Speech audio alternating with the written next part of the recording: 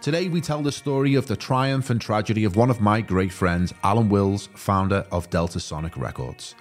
Alan built Deltasonic from nothing to be one of the most successful labels in the 2000s, with hits from The Coral, The Zootons and more. His journey was tragically cut short in 2014, but his memory lives on. Joining me to tell this story is Heston, Alan's partner, manager of Deltasonic, and now custodian of the back catalogue. This is Eyes Wide Open with me, your host, Lawrence Eastman.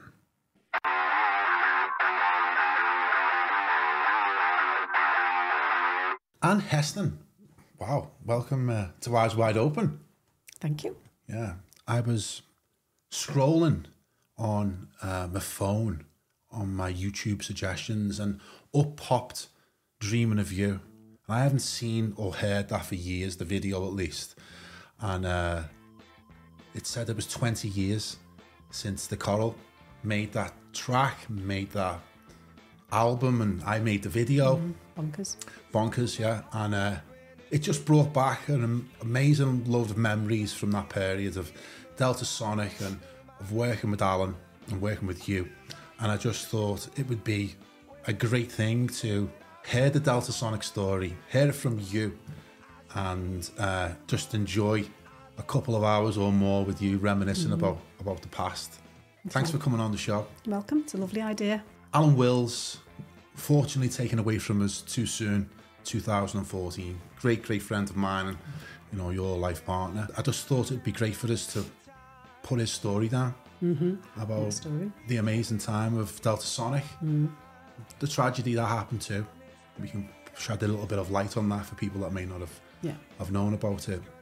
And he was just an incredible figure and one of my dearest friends. I've got so many great memories about him. So tell us about Alan Wills and how you two came together. Well, I think it was really, I kind of knew of him before I met him. I kind of knew, not of him, but I kind of seen him around town and stuff like that. So I knew he was in the music business and stuff like that, but I didn't know him. And I used to live in Prescott, and it was kind of, that seemed like a million miles away from any music scene. I didn't really know anybody in the music business or anything. But for some reason I knew Peasy. I can't remember why. I think there was a mutual friend we had. Peasy is like a real old friend of Alan's and was also in the music business. But I didn't know him in that context. And I think I bumped into them in Prescott one day, and so we just got talking. I think Alan always said it kind of impressed him when I crossed my eyes or something when I was laughing. He thought that was quite funny. So so we were just we just met then, but didn't really sort of connect. And then I think, in terms of like friendship or anything, we didn't sort of take it. But he was in bands, wasn't he, Alan? He was in bands, but I didn't know of any of that at the time. I didn't know anything about him. But when I actually met him properly was on the train coming back from town to Prescott. We both got off at Prescott, and I was like, what are you doing here? Because Prescott's mine, And so we got talking then, and then he was kind of telling me what he was doing, which was managing bands and stuff. So tell us a little bit about Alan. Give us a little potted history of Alan Wills, because he was such a unique figure. He was such an eccentric guy, a maverick, a rebel. Yeah. There was a hell of a lot that came before I met him, but, obviously I found out about all of that along the way. But he was brought up in Anglesey, born in Bristol. He was adopted, and then his mother was from Anglesey, and they moved up to Anglesey. So he was brought up there. And so he had a Bristol Welsh twang, didn't he? He had like a southern accent, really, but with a little bit of, I don't know what was in there. It was a bit of a mixture, wasn't it? Yeah. I was always quite surprised when he spoke, because I'd seen him around town and just thought he had quite a sort of severe look. And then when I first spoke to him and he had this kind of soft southern accent, I was always quite surprised. But he was in bands when he came. I think he was 18 when he started to play the drums, and he knew somebody who lived in Chester who was from Anglesey. I think it was something to do with the band James. I don't know whether there was a connection there. And this guy said, why don't you have a go on the drums? And he did, and it was just like he had a natural flair for it, so he kind of got into that. And then he was in Shack, wasn't he? Yeah, he moved over to Liverpool at that point when he was 18. It was kind of like step by step from Anglesey to Chester, and then somebody he knew there said, do you want to be in a band? And so I don't know what the first band was, but he ended up, he was in Shack for a while. He's also, I think he was in the Wild Swans as well for a bit with Paul Simpson. And Top with Joe and Freeman. Then, well, it got to that point when Alan was like, right, we've got to make it, you know, right, let's do a bit of pop. Yeah. So they set up Top with, so that was Joe and Paul Cabana. And they were with Alan all the way through, weren't they? Yeah, as well? yeah, they were friends from, I mean, I think Joe was probably 16 when he met Alan. Yeah. You know, Alan was about 5 years older than him, I think. But they were like, you know, so close forever after that. But so, yeah, they were in a band called Top. And Ant and Dec, in their former life, what was the band they were called? PJ and Duncan. PJ and Duncan were big fans of Top. Wow. And one of them was crying outside a Top gig because he couldn't get in, and Joe found out and came out and got him in. So yeah, because I grew up, my dad had a rehearsal room in Liverpool called the Ministry. Oh yeah, they I remember opened that. in the 1980s. Yeah. And all of those amazing Liverpool bands that came through in the 80s, is kind of, I grew up around them. There's only 4 at the time, or 5. I grew up, you know, in the Ministry, and I remember Alan vaguely, but I remember Joe, because Joe was from Kirby, I'm from Kirby, so we knew each other, but I hadn't seen them in a long time until, you know, we came back round again with Deltasonic, but we're not there yet. So it happened with Top. You know, so it happened with Top, yeah. But I don't know how far it got with Top. They did a few. I think they got a deal. I think they did get a deal, probably because Alan was like, I think they had a manager as well. Maybe, I think it might have been Mark Lewis who went on to do big things as well. But yeah, I don't think it made it. And at that point, Alan was like, right, I've had enough of this. I've had enough of being stoned and sitting in the cafe to back, you know, pretending to be French philosophers. I'm going to, you know, I don't want to waste my life. He just didn't smoke pot. Yeah. So he decided to get into management, and I don't know how he found the first bands, and who they even were, but I know when I met him, he was managing a band called Gluebound. Gluebound, I kind of remember those. Yeah. Was it Nick Burgess? So Nick Burgess, the singer. I'm not sure what his role was. He'll kill me for saying that, but Nick has gone on to massive things. Gluebound did all right. And, you know, they had a deal and stuff, but that eventually. What's he do now? Isn't he like top of one of the labels? Yeah, he's co-president of, I believe it's Parlophone. Wow. I need to check that. I know it begins with P, but it's one of the massive ones, and he's co-president. He's done all right. Yeah, and he's a really nice guy, Nick. Yeah. So, yes, it was Gluebound. And he was also managing Joe. Joe Fearon, who was in Top with him. And, you know, they were mates, as I say, for years. But Joe, in his own right, was a musician. And brilliant musician. Fantastic. And was like a professor. You know, there's nothing that Joe doesn't know about any genre, I don't think. Encyclopedic knowledge of music, isn't it? Absolutely. And he was doing his own stuff just in his room on a computer and stuff like that. And he was very much into kind of, I don't even know how to describe what Joe was into, but it was kind of like electronic and avant-garde hip-hop. Avant-garde European disco and all kinds of mad stuff like that. But he was, you know, he is so talented. So Alan really, really championed Joe, and was like, he wanted so much for Joe to be successful with his music because he recognised his talent. So he'd be down there at the rehearsal room all the time, like, come on, Joe, get it finished, you know, to try and get it out.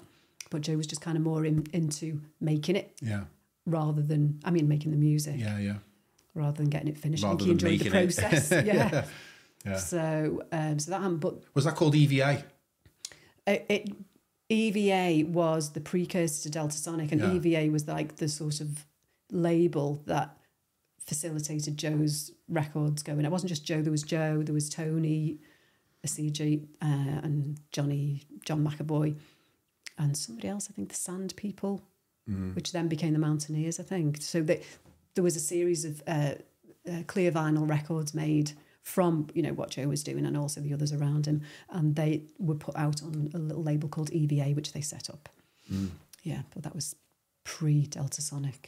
And did that lead into Deltasonic? Because Deltasonic was a departure, wasn't it, really, from EVA, which was more hip-hop based. It was more hip-hop, yeah. And then he wanted to go back to guitar music. He wanted to, yeah. And he believed that there was a new cycle of guitar music brewing, or that guitar music comes in cycles. He recognised cycles in music, and he thought there's something... And we're at the end of a guitar cycle currently. Yeah, because there's been Oasis, hadn't there? And the Britpop the Britpop thing. But then there was this new thing, like the Strokes were coming through and stuff like that. And Alan was like, we didn't say they were shit, because he did recognise they were all right. But actually, it was, to be honest, we're jumping ahead a little bit, because I think the Strokes was around the same time as the Coral. But Alan recognised there was probably going to be another cycle due. at any point, soon. He was on the lookout. And then he was always down the rehearsal room anyway because of Joe and his other friends. Like Peasy was managing bands, I think. And he'd gone down to see Peasy on this particular day, which you probably, I don't know, you're going to ask me about how he found the coral, which I was just about to go into. Well, that's just naturally go into, because what we're laying the ground here with is that how he came to find the coral, which is kind of the pivot point in the story of Deltasonic, isn't it? But I think it's interesting. He was out there already, always buzzing around. He was always in different rehearsal rooms, in studios, because he knew people, and or he'd be borrowing an instrument for somebody or something like that. So he was always out and about and like listening and talking to people. So he had his ear to the ground all the time. So tell us about then the story of Alan finding the coral and what that was like in the early days, because I come into the story a little bit after that. So he was still working with Joe and trying to get this thing finished, but then I think it was Peasy who he'd gone to see at the rehearsal room, and I think Peasy had said, the kids in the or the room there that you might, I don't know whether he suggested he goes to see them or he told him about them, and then Alan said, who is it, can I go in? And he opened the door and you saw this little gang of like urchins sitting there, but coming out with some really interesting music, and he was just impressed straight away. You could see there was a vibe, and found out a bit more about them, introduced himself, and then it just kind of went from there. He just kind of somehow, just got involved with them and started talking to them about music and the influences that he could recognise from what they were doing. He told them probably what they didn't even know about where things had come from, and they just ended up talking about art and music and literature, all kinds of stuff. So that's kind of, I think, where I entered the story a little bit. I remember because I got introduced to Alan from Tony Asigi, who was in EVA working with Joe. And I hadn't seen Alan since I was a kid. He remembered me from the ministry, but I couldn't really remember him. But I did remember Joe, and it was like I knew Joe from Kirby where I grew up. So that was all cool. And at the time, I was working on films, and I was like an assistant director, and I wanted to be... Is that what you wanted to do? I wanted to be a director, get into filmmaking, and I set up a company called Stampede Films. I remember. And I got a loan off the Prince's Trust, which I bought a load of equipment with, and then, pretended to be a filmmaker at that point in time, and I was just trying to get a gig and stuff, and got introduced to Alan, and someone had said, there's this band called The Coral, amazing band coming through, everyone's talking about them. And I was meeting with Alan, and he said, okay, well, come and meet the band. Had they already released the first single, but it was just being talked about? It was just being talked about, and I remember being invited to, I think it was the Motor Museum recording studio on Lark Lane, and went in with Joe, and I remember going in and hearing Shadows Fall playing through the speakers, and I was just like, wow. What the hell's that? What the hell's that? I hadn't heard anything like that. And did you see, like, 5 boys in sleeping bags with pot noodles, because that's what was going on. They slept there all night. That was what was so incongruous about it, was the fact that this deep dark music, Shadows Fall, was just an incredible song, and these kids, they were kids, they were 17, 18, 19 max, still with the Berghouses on, the night trainers and the little bowl cuts. And I couldn't get my head around it at first. It was like, how is this band coming out of that? How is this music coming out of this gang of kids?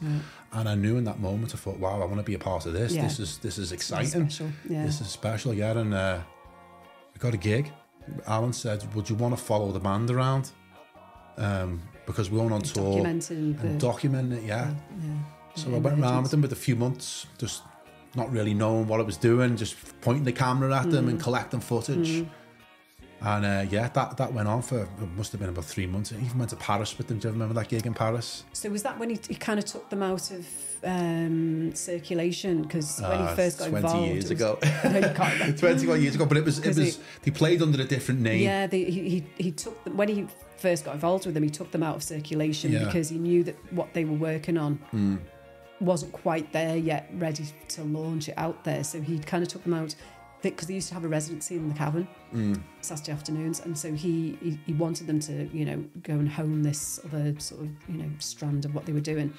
and kept them out the way, and then he put them out on tour under the Urban Parisians. That's right, yeah, it was under a different name. Yeah, so I don't know whether, was that around that time maybe? That was that tour, yeah, me and Jay Melia, because Jay Melia then became, I brought Jay Melia, the bear, I brought Jay Melia in with me from the video angle, and he became their driver, didn't he? Yeah, he became their driver for quite a long time, yeah. And we ended up driving them around the country, doing the gig, doing the tour, and ended up in Paris, and I was just collecting footage. And Alan was going, well, what are we going to do with it? I said, I don't know yet. I'm still trying to figure it out. The deal was getting closer and closer. There was more and more interest happening. Take it over from there. So that was then, at that point then, the buzz had obviously started if the deal was kind of on the go. So he'd taken them out of circulation, back out there, Urban Parisians. And then he said, right, we're ready for the press to see them now. So he invited Imran from NME. I think it was very early days for Imran. He was just like, but anyway, so Imran came along to, review the gig. And a couple of people had said to him, are you sure, they're ready? And he was like, yep, absolutely. And when Alan went, yep, you just trusted that it was, he knew.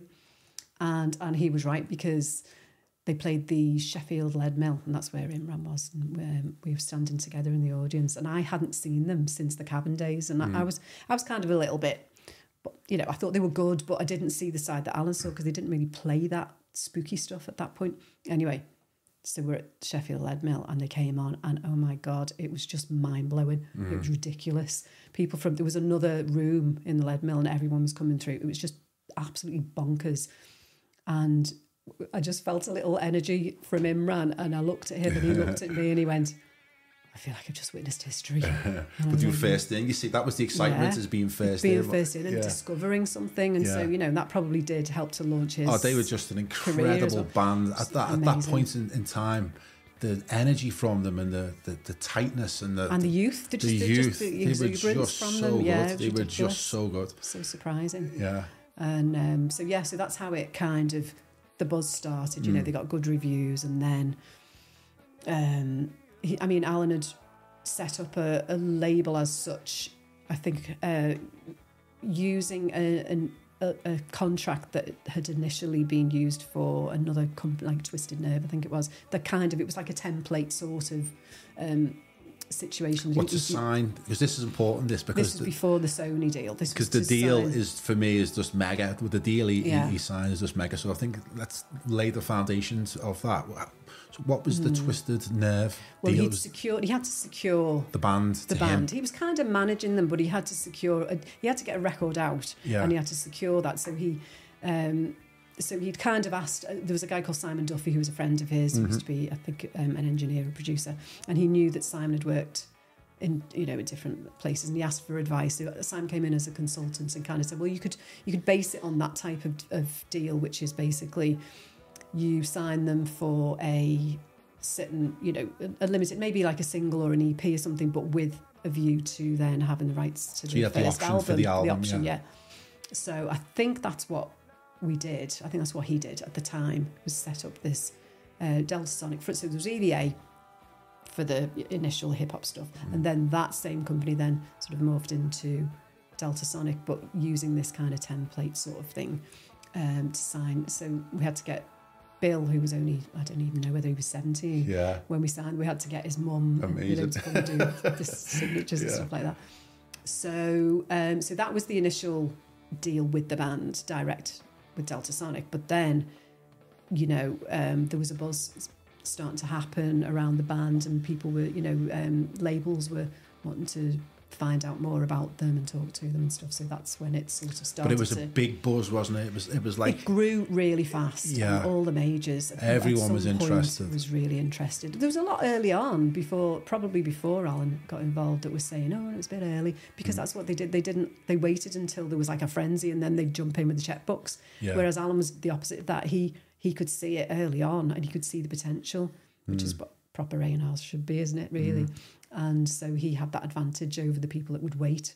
So by this time, but they weren't bothered. It's not their money they're spending, is it? It's like somebody else's checkbook. Totally, so they'll just wait, and then it's a sure thing then. But then it's obviously a bidding war that happens in those situations. So it got to the point where all the majors were like going, ballistic over it. And they were, turning up at our house. Because what I always thought was a real sign of Alan's character was how tight he was with the band and how much respect they had for him and he had for them. Yeah. You know, and I think it was that bond they had. They trusted him fully. Totally. And it was And well they were founded. right to, yeah, totally. They were right because to he was trust a genuine 100%. man with integrity. Especially in an industry that's full of That sharks. was just the opposite of that, yeah. I mean, you know, he could be ruthless in his, you know, negotiations or like putting bands together and stuff. You know, they're crap, get out of that band, put that band with that band. You know, because he could see the prize at the end of it and he could see what worked and like where people were wasting their time. You know, he just had a natural instinct. But he also was a musician and an artist and passionate about all of that stuff. So he wanted to educate people. Yeah, he did, and so he was so enthusiastic that some people thought he was a bit insane because he was so enthusiastic. He's one of the few people that I would call a mentor, you know, on a handful, like that, a handful of people I could say that about in my life, and he was one of them, 100%. Yeah, well, when he met the Coral, I mean, you know, I was talking to James recently and he said Alan gave them all a book. Wow. Like, I think he gave James The Old Man in the Sea or something, and he gave Bill Jonathan Livingston Seagull. I can't remember what he gave the others. But he gave them all a book that was he thought was pertinent to that. He'd got to know them, the characters. And James said when they're looking back now, it's really uncanny how those books were right for each individual. Yeah. So, but that's what, you know, so they would get on a level on that basis of sort of the art and the sort of, and, you know, and he'd get them into Cannes and, you know, all kinds of music that they may have not. Wasn't just music though, it was films as well, because that's where one of the way I connected with Alan was that my love of cinema. I'd found someone who I could talk to about films and deep level of cinema. I knew stuff. I knew, you knew the themes and the shots and the directors, and Orson Welles was... I don't know how he soaked all that information up. I know, he was a bit autistic, wasn't he, I guess? Well, I think so, yeah. So he knew all, you know, there's nothing you could ask him that he didn't seem to know, or he could blag at least. He was cool. He was just a cool guy, wasn't he? He was a super cool guy. But he inspired trust in all of the bands. Definitely. They knew that he was a solid person and he would fight for them. And, you know, even when it came to down the line, which is sort of fast forwarding a little bit, but like going down to, you know, once Major was involved and then they'd want maybe, well, you know, do you want to dress like that? Maybe we could get, you know, Johnny Blue Eyes or whatever to come and, you know, style you or whatever. End up like Harry Styles. Yeah, no, they want to look like they do. That's that's who they are. That's part of the charm, you know. So no, just back off and leave them alone. Whereas some people would just cave into that, or some people would like that, but they didn't want it. They wanted to be themselves, and you know that's who they were. Yeah, he protected his bands and their artistic integrity. He really did. He really did. I always noticed that. And but he had, you know, like. You were asking about his character. You know, he was so he was brought up in Anglesey and probably a bit of an outsider in that way. So he's come to Liverpool as a bit of an outsider. So he probably recognised that in them as well, that because they were from the Wirral, so there was a little bit of outsiderness to them. Yeah, it's good. It's a good observation. Yeah, and I think he had a little bit of he had a massive chip on his shoulder at first. Actually, remember when I first met him, and all he did was like complain and like moan about people, you know, in the business, like, oh, I don't know how come he's doing that and this, that and the other. I think he felt like he didn't understand why he hadn't got further quicker. Yeah. It was like it was waiting to happen, and he was like, why aren't I there now? And it was kind of frustrating for him because he knew he had the capacity, and I think it's because he didn't play the game, he didn't do networking stuff, he wasn't a social butterfly or anything like that. He didn't suck up to people. Well, he didn't get wrecked, did he? No, he didn't. He was very, very because that was one of the things that impressed me about him at the beginning, or intrigued me, was that he was right in the centre of this rock and roll lifestyle, rock and roll culture, and he was teetotal. Oh, totally. Yeah, yeah. And that was so impressive to me at the time, because I wasn't teetotal back in those days. I was still young, and I was enjoying my youth, you know. I remember once though when. Because some people used to come back to our house, you know, like if some of the A&R men had come up to see him or see one of the bands, and one of them, really nice guy, I can't remember, I wouldn't mention his name anyway because of what I'm going to say, but he had obviously partaken in some of the, you know, in coke basically that night. Yeah. Alan hadn't. And he came back to stay at ours and Alan out-talked him. Unbelievable. He was off his head. Like, and then he just like wound down and Alan was like, oh yeah, there was no stopping him. Once he started, there was no stopping him. He could talk for England. So he didn't need cocaine because he outdid everybody. But they were on. The reason he became teetotal was of a tragedy earlier in his life, wasn't it, with his brother? Partly that, I think. It's partly that because his brother died. His brother killed himself. Yeah, when Alan was, I think... Deeply affected Alan, didn't it? It really did, and... because they were both adopted. Yeah. So they were brought up together, in Anglesey. And I think that really did affect him. And then it was very shortly after... You're talking about it a lot. I've had a good few conversations with Alan over his brother. Well, he had a good understanding by that point, I think, of loss and grief and death and stuff, like, because that happened. And then 6 weeks later, you probably put it down to heartbreak if you want to call it that, but his mum had a heart attack only a few weeks later. And then so he lost two most important people to him in a very short space of time, like almost at the same time. And I think that really did, it affected him, as a person, but also in his whole outlook on life. And I think when he got to the point where it made him value life and the shortness of all the possible limits on it. And so he wanted to cram it all in. So I think he got to like 30 and thought, well, if it's not happening now, let's crack on. Yeah. Well, it always just super impressed me how he was able to maintain that self-discipline. Yeah. Yeah. It was just natural in him. It was natural. It's like, right, okay, not having that anymore, gone. Focus on music was his addiction, and finding good music and bands was his addiction. I mean, he really loved it, didn't he? Yeah, and he was that was his driver, was to find good music and hopefully make some money from it. But his motivation was the music, wasn't it? It was the art. Towards the end, towards like when the contract really comes at the end, it was like, oh my God, come on, give us a Coldplay. He was getting to that point where money would be nice as well. Yeah. But it wasn't about that. It was about the journey. It was about finding like the diamonds in the rough and creating with them something that was, special. And that's what he was always looking for, that. So tell us about the actual deal itself, because for me, I think Alan Wills' genius can be reduced down to that deal, because that deal was just so groundbreaking, and it launched 1,000 ships. There's so many people that were able to benefit from Alan, and still are, including me, and I kind of largely thank Alan for my career, my filmmaking career.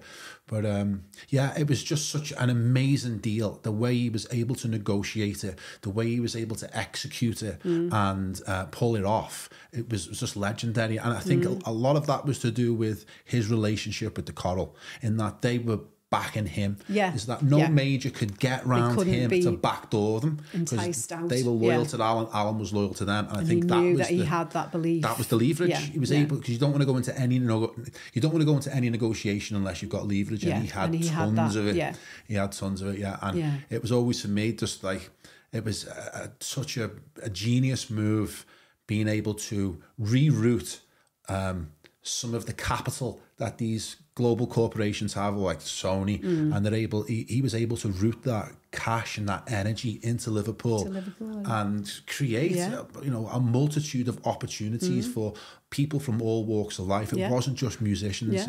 So for me, that I always look back on that as like, wow, I'm amazed that he did it. So tell us a little bit about the actual events around it. He knew he had to get a good lawyer to deal with it. Well, I mean, prior to the deal even happening, there was all these, labels kind of trying to get in there, and they were turning up to our house. This is the power he had. He didn't have to go down and see them in London anymore, and I think he kind of revelled in it a little bit. He was like, why don't you come up to Prescott? But he didn't even invite them to Liverpool, did he? He didn't say, let's go meet a bar or a cafe. Come to our house in Prescott. Come to our house in Prescott. And we had a semi-detached house, and he would take them in the back room, and like, you're interested I know you're interested in the Coral. We've also got, listen, wait till you hear this. And so, like, he played them.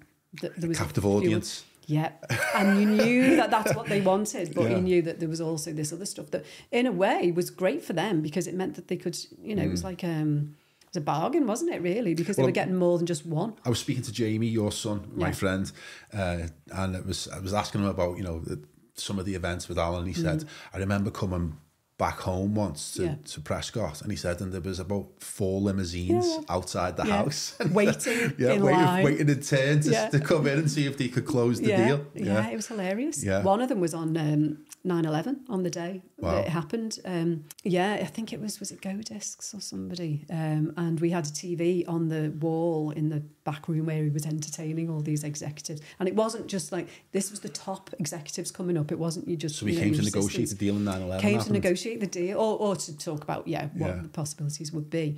And somebody must have buzzed through and said, put the TV on, this is, you know, and so that came on and everyone was like, oh my God. So obviously the conversation stopped because it was all about that then. But that obviously, you know, that was a bit of a mad one. But in general, so we had all these limousines turning up to God knows what the neighbours thought we were up to. So the Coral had created that much excitement that all of these major record labels were willing to travel to Prescott in limousines to try and close the deal. And Alan was playing that. He was having a ball, playing the music that he'd been trying to get, you know, he'd been knocking on, you know, for, like when I met him, he'd been managing bands and like getting meetings with people, and now it was like, now it's my turn. So, but the Coral wasn't the only band he had at that time. He had a bit of a stable growing, and it got bigger. It was growing the stable, So there were, the Zootons had kind of formed at that point. I think the Coral introduced him to Dave McCabe, who was doing... He had been in another band, Tramp Attack, but he wasn't then. I think he was doing his own thing.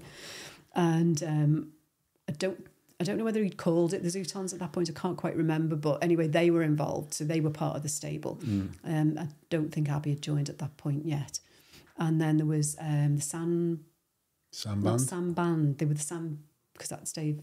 That's no. It was the Sam People, I think, but then they became the Mountaineers. Okay.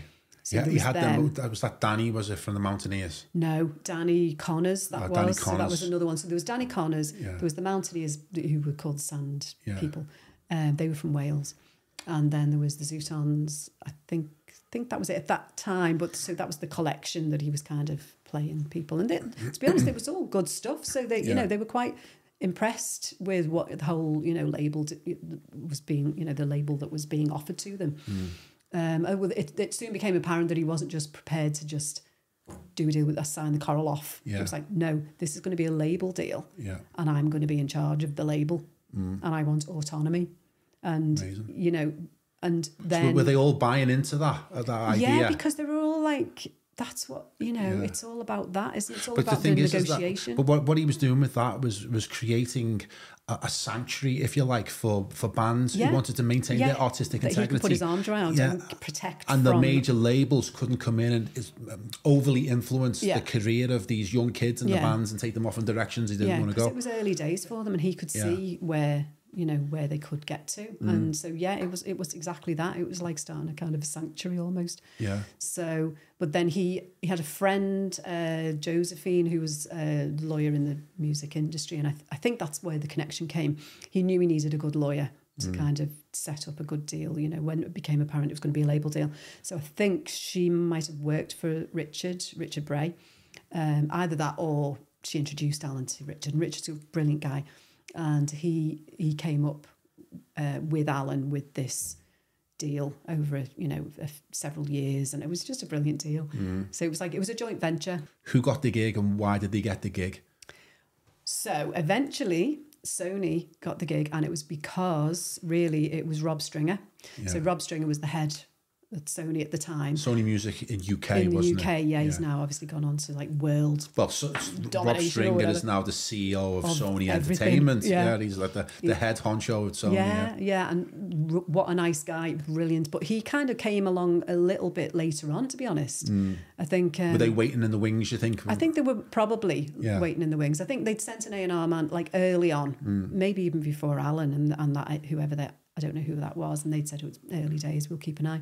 So he didn't get involved in the frenzy, I'd say, at the, like, you know, in the middle of it all. He kind of was one of the later ones to turn up.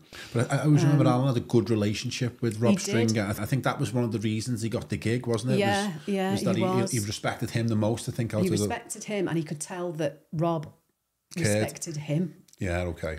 as well, you know, because I think he felt underestimated initially, you know, for a few years. I think he felt like imposter syndrome. Yeah. Well, no, I don't think he had that. I think it was the opposite of that. Right, okay. Yeah, no, he thought he should have been there a long time before. No. What the hell's going on? Yeah, why aren't I there now? Yeah. I think their relationship is kind of what made the early part of Deltasonic a success, was because Rob Stringer had Alan's back. Yeah, he did. Yeah. He respected him. He understood that he was a bit of a maverick, but he had the right view, and he knew that the band really respected him, and so that was, you know, and also he did have a connection because he was friends from like university or whatever with their uncle, with James and Ian's uncle. Wow, what a coincidence! Uncle, I can't remember his name now, but anyway, he was friends with him from uni, so there was a connection. That's not anything to do with it really, but it just happened to make it a little bit easier, a little bit nicer, because they were then more likely to be a bit more sort of open to, because he had a reputation, Rob Stringer, of being good with the artists, even though he was a high level executive. Yeah, he was, and he was also good with us, with the label, because I remember, I don't know whether you came, maybe you did, we were all invited down to Mercury. No, it wasn't the Mercury, it was maybe it was after. No, I don't think it was. We went to Sony's HQ. I don't know whether it was a launch party or something, but anyway, there was loads of discs, you know, like gold discs, and they had them made for all of us. Yeah, I got one. Yeah, did you get one? Yeah. So I got one. Nikki and Karen, who worked in the office, only prize I've ever had in my life. Thanks, Rob. But what a nice thing to do, and how like motivational. You know, it was really motivating for the team. He respected the team, and he made us feel like we were valued. So the actual deal itself, because it was so groundbreaking in terms of everyone who benefited from it. What was the deal? Well, it was a joint venture, so it was a 50-50 joint venture with Sony, but Sony put all the money in, which was nice. Yeah. But then obviously Alan found all the bands and developed them. So there was two parts to it. So there was an overhead, and then there was another part, which was the development fund. But then there was also all the promotion and marketing spend. You know, so you had Sony to do the marketing side of things. They did that. We liaised with them because we had to keep an eye on it, obviously, to make sure that it was going the way we wanted it to go, because he had a clear vision of how we wanted the band to be, you know, put out there. So, but all of that, so, you know, and it was, I think, initially, was it a 7 or 8 year deal? Can't remember. 7, wasn't it? But you squeezed another year out of it Alan later. Got another year out because they made a mistake. There was some kind of technical hitch or something. So I come back into it a little bit then. So I'd been following the Coral round for months, right? And Alan was asking for the film. I was going, that's not, I don't know, it's not ready, it's not ready. And I went, I'll do it when I'm going on holiday. I said, I'll do it when I get back. And he said, okay, no problems. Yeah. He said, you know, we're close to a deal. Right. I said, okay, yeah, great. So I went to Thailand and I'm sitting thinking about the film. And I come home, I'd been travelling for at least 24 hours, right? I was absolutely knackered, wiped out from chaos in Thailand, and then a 24-hour journey. Walk through the door and my dad goes to me, Alan Wills has been trying to get hold of you constantly. He said, ring him straight away. So I was like, okay, rang him and said that. He said, no, we did the deal. Sony want your film. How quick can you deliver it? So, oh my God. Yeah, so I said, a week? He went, yeah, okay, a week. I'll see you tomorrow, okay? So I literally just got home and he told me he'd done the deal. He wanted the Coral documentary, and I was like, that was it. I was under pressure then. I had to deliver for the first time. This is real now. This is real. This is real. And I went to sleep, slept as long as I could, got up the next day, went to a local studio, Julie Lau. He gave me the studio, she helped me out, and I edited with a guy called Patrick Hall, and we spent a week editing this little documentary and delivered it to Alan. The band loved it. Alan loved it. Fortunately, Sony loved it. Yeah. Was this for the EPK? It was the EPK, yeah. So it was the band going on tour around the UK, ending in Paris. I mean, it was the absolute beginning of my filmmaking career. So it's quite crude, some of the techniques that I used back then. But I look back at it fondly, absolutely. And they said, okay. We went, do you want to do the first music video? Which was Skeleton Key. Bloody hell. Yeah, and that kind of... Oh, I remember that. Yeah, was that done over here in the Wirral? Skeleton Key was filmed in Liso Lighthouse. Thought it was, because there was all those like weird buildings. Well, the Coral had established a really kind of cool, macabre, like Victorian visual style. Yeah. And, you know, it suited my tastes and my sensibilities. So I just developed that idea and ran with it. And so it was consistent with what they'd already done, you know. Yeah, so it didn't change the tone particularly. It was kind of so we went along with it, and we did the music video. Some of it was on tour as well, because we carried on a second tour, I think it was, and got some footage there. But yeah, it was a performance video at Liso Lighthouse. I think I wanted to go to like somewhere cool in Europe, but the Coral were like, no, Liso, the Wirral. okay, That became a theme then. So tell us about from there, from doing the deal and how everything changed. So deal done. Rob Stringer in place and everything, you know, all the team and everybody's all we bought the office because we had money then, so we bought the office, and then we got Nikki and Karen in. I just thought, well, I don't know who to employ for this type of thing, so we went to the Liverpool Uni and found the best students from that course, from the business music business course, and they were brilliant, and they stayed with us for forever, really. I remember them. So the team was there, that was all in place, and then, you know, Alan just cracked on with it. Because that was the thing, wasn't it? It was one thing pulling that deal off, and that deal was an amazing deal. I don't know anyone that's done as good since, at least in the north or the northwest. But the next challenge came, which was delivering. Back it up now. All your big talk. Let's see what you can come up with. But he knew what the Coral had. He knew that the Zootons had some really brilliant stuff as well. So he had no problem with that. No. It was just the details. So obviously producer and stuff like that. And they had, the Coral had been on tour, and I think was it Rob Stringer? No, I know what it was. They'd done that recording in the Motor Museum, and Ian Brodie heard that recording. The Shadows Fall one. Yeah. So he heard that, and then he contacted Alan, as Alan was kind of thinking about who would be good to do the album. It was an interesting choice, wasn't it? Because Ian Brodie, Lightning Seeds, he was a bit of a lull as well at the time. He was quite poppy as well, wasn't he? I thought it was an unusual choice. Maybe it was a good contrast to the Corals, kind of like so darker, deep psychedelic. It's very hard to categorise a Coral, isn't it? You don't know where to put them, but you definitely know where to put Ian Brodie. Yeah, and I thought that was an interesting, unusual pairing. And he had good reason. I can't remember. I couldn't tell you what they were. You'd have had to ask him, but he wouldn't have done that lightly. He would have looked at that and looked at maybe what Ian had done previous to that and what he could bring to it with his style. Rob Stringer was friends with Brodie. He was friends with him, but I don't think it had anything to do with that, other than maybe Ian may have given Rob a ring and said, "What do you think? Shall I put my name?" I don't know how it worked, but he did contact Alan direct, and Alan was like, "You know what?" And I think he had a little think about it and thought that could work. So, because it was 2002, now 20 years ago, that the first album was recorded and released. Yeah. I think that before the bloody internet was really out there properly, wasn't it? It was it was MySpace, I think. I was talking to James from the Coral recently, and he likened it to. He said, I don't think I'm exaggerating when I liken it to the difference between the transition from the silent movies to the talking pictures. He said it was that drastically different. The change from that to from the way things were done before to this online thing, and and then obviously it just went bonkers after that, didn't it? But look at massive. Like cassettes or vinyl, then it went to cassettes being this whole new technology. Right, of condensing music into a small little unit. That's now obsolete. Right, CDs. And then CDs, remember CDs, and that was like the height of technology, wasn't it? Now that's obsolete.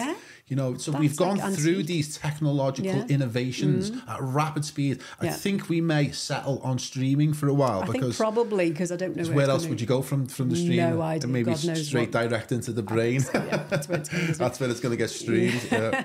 But I think that transition around that time, it was with the internet, because it was only really I don't know when people really weren't commonly using.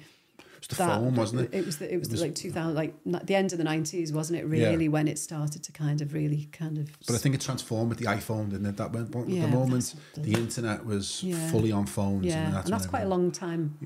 After that, wasn't it? Yeah. Well, not a long time, but it started around that point, and it was like we were still having one foot in the old system And then this transition was happening. And Well, there's no physical product anymore, is there? no, it's not tangible. It's like and I didn't think I'd a like virtual that. product. Yeah, but I even I'm getting used to it because of the convenience of it. You know, I am used to Your whole collection's on your phone, isn't it? Yeah. Yeah. CDs can go in the bin.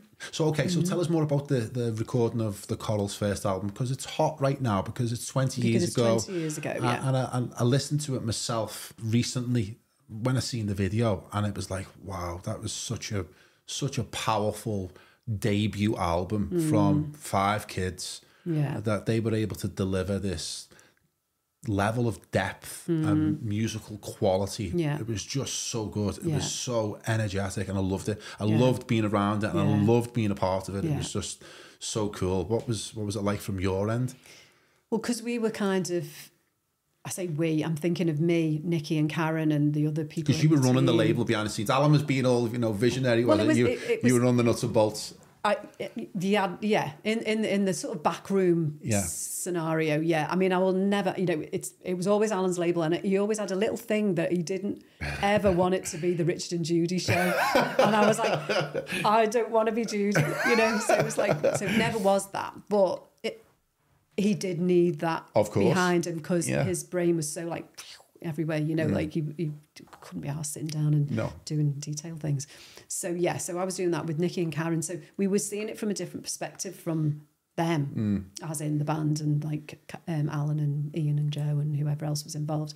So but it was still exciting because there was such a buzz going on, and we had Sony ringing up every 5 minutes asking, for this, that, and the other. And I remember when Shadows Fall was, because it was being promoted at this, I can't remember now, but anyway, I remember when it first came on Radio 1, for some reason I was driving around Sefton Park with Nikki or Karen, and it came on Radio 1, Mark and Lard. And we were like, oh my God. Remember when that was a thing, Radio 1? Radio 1, afternoon play, Mark and Lard. Yeah, in the charts. Couldn't bloody beat that. We put the windows down, we just were like, it was just bonkers. It was just so that was, it was the excitement around it. And then, there was just so much sort of, we were dealing with the press and all of that stuff. I was kind of liaising between the press and the band. At that point, the band were a bit scared of it all. Starting to get a little bit, whoa, this, because it was quite a whirlwind, wasn't it? And everyone wanted to know who they were. Yeah. The attention was coming from all angles, and there was like this fame thing that was happening for the Coral. And I always got a sense that they were not really into that. They were just into the music and the vibe. But they weren't being too cool for school. They really genuinely didn't know how to take that stuff, and they didn't know how to deal with it. And they were very young. Yeah. They were kids, and they were kids they weren't city kids. They were out of town kids. And also, Bill was kind of a sensitive, he was fragile, he'd been through a tragedy in his life, his brother, he lost his brother. And I think they were very protective about him as well, didn't want that to be delved into and make him feel... Because he had a really good connection with Bill, because of their shared tragedy. Yeah. And Alan was able to, coach him. Guide him really and help him through, sort of... Dealing with his own issues, Yeah, so, I think he was quite philosophical and gave him some helpful advice and insights and stuff like that. So I think the Coral were they were just very not cautious exactly, but just a bit scared of it all, of the attention and making a mistake. I know James said I was frightened of making a mistake because we didn't know what to say or do, and we were frightened that we were so early we might make a mistake, say the wrong thing, and it'd be over. And they were quite goofy as well, weren't they? They weren't like trying to be Oasis and super cool and everything. They were goofy, they were funny, they had comedy to them, right? Which was really unusual for a band, because they're always trying to play over cool and super cool, and they didn't care at all. They were hilarious. If the right person was there, if it was some twit, who was being just annoying, they would kind of close down, and it would be like you could feel like you were out of the loop. But that's only, because you did get some idiots coming up and trying to interview them as well, just doing the job. But they didn't connect with everybody. But if they did, then you would see that funny side of them, that playful side. So the album came out and it was well received. It got to number 5 in the charts. Yeah, and they were touring loads. They were touring loads. And you had 3 singles that came out. Tell us about the whole drama with the single choices, and because there was a lot of internal wrangling, wasn't there, between the band, Deltasonic, Sony, over choices between what singles to go with. Well, Alan had always a very clear vision of how he thought that they should be developed, and he was very protective of that, and he thought that it shouldn't be too fast too soon. He knew them as people, he knew what they were comfortable with, and he also wanted the cool side of it, if you want to put it that way. I mean, it was all cool what they did, but like the sort of maybe more avant-garde, he just wanted them to have a credible foundation before, because he knew they had some pop singles that would, brilliant pop singles, but might just change the tone a little bit. I think he wanted the tone of that first album to be consistent, and that was maybe the sort of darker side of things. So when Dreaming of You was kind of, it was such a fantastic single, and so obviously, a pop single and a potential hit, he was a bit worried that it would be a noose round, that he'd be described it as a noose round the neck that would, they would then have to make everything else live up to that. There was debate whether that should even be on the first album, wasn't it? Well, it was Alan who was talking. Alan was advising the band and saying, "I think this might be too quick. This is going to launch, and this is going to be a hit, and then we might get stuck with that. Then where we just got to be hit after hit, because that's what majors want. They want hits. Of course, and Ian want the money back, don't they? Ian's used to like pop stuff, hits and things like that. So I don't think he was part of that. Maybe part of that conversation. I don't know, but I know that Alan was quite sort of concerned that could push things too quickly before those foundations were set. So the band were with him on that, I think, pretty much. But obviously there was pressure from the label to, the major from Sony to kind of get the hits going. Because I got a little bit of insight on that, because I was doing the videos for the first album, Skeleton Key, Dreaming of You and Goodbye. And I know that the marketing department didn't really want me doing it. They wanted one of their guys. Their people. Fair enough, right? And fortunately for me, the band wanted me to do it, and Alan wanted me to do it, so I was able to hold my position. But I could see a little bit of insight of how the marketing department at Sony wanted to go in a different direction than the band wanted to go, and Alan wanted to go. So there was this tension. There was like this strategy of tension going on between all the parties, and because they're not looking necessarily at the bigger picture. I mean, we did have a great team with Sony, in all honesty, because we had Catherine, Jason Guy, Catherine Craddock, Muff Winwood. Yeah. And they were all cool. They were all brilliant people. But, there was this kind of...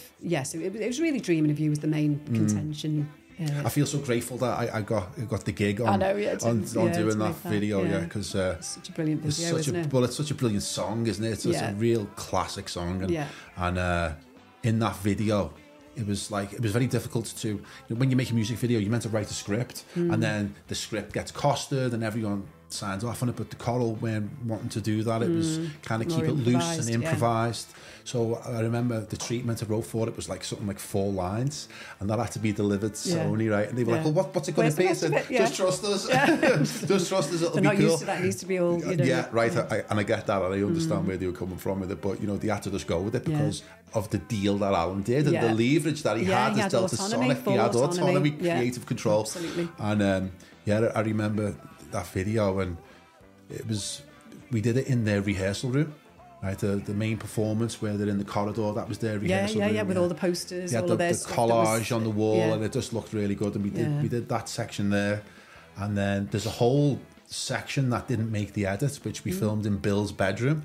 All the band were in Bill's bedroom with all these different costumes on. That was quite cool. But probably the most memorable of Dreaming of You is the fact that we got Alan to be in the video. What was who was the general? Playing? It was the general. It was an American general, wasn't it? American general. Because that was how we did the video. I went to some prop house in Manchester and just went, right guys, let's get whatever we can get and stick it in the van. Oh really? And that's how it was formed? That's how it was formed. We just picked all the cool stuff we could find, put it in the van, and we went to a costume department, I think, in the BBC in Manchester, and picked a few costumes off. And was Jay Melia in the bear? Jay Melia was the bear. Yeah. And then Mark O'Leary was the judo guy, but Alan was the general. Alan was the general, and he did his little Northern Soul skip. Yeah. In the dance. I just feel grateful and lucky that I got that gig, but also that we were able to, immortalise him in that video. It's hilarious, that, isn't it? It's so good. Yeah. Oh.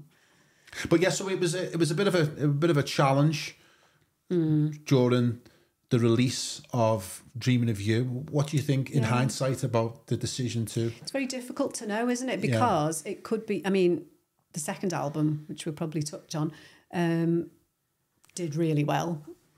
Went to number 1. I think Magic and Medicine. Yeah. I think some majors think, well, you've got to go with your strongest stuff, you know, your pop stuff, your hits, because you might not get another opportunity. The whole thing might just flop, and then you don't get a second go.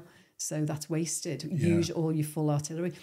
And I think Alan was like, we want this band to have longevity, and I know that they've got that capacity. I don't want to throw everything at it too soon, because that could, in another way, that could like wreck it.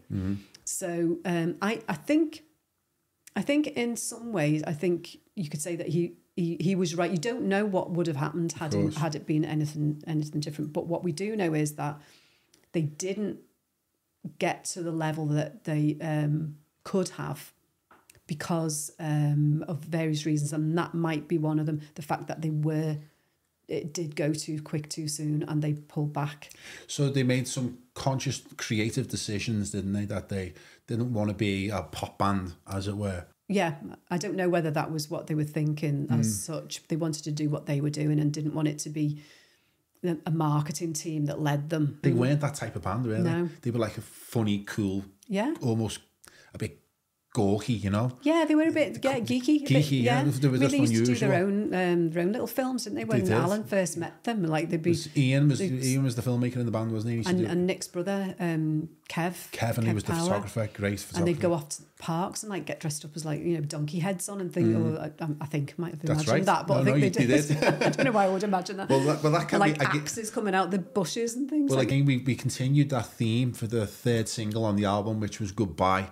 And it was my goodbye as well. Yeah. That was the end of my particular phase of the band. It was great. I loved it. I've only got amazing memories of it. But we did the Wicker Man.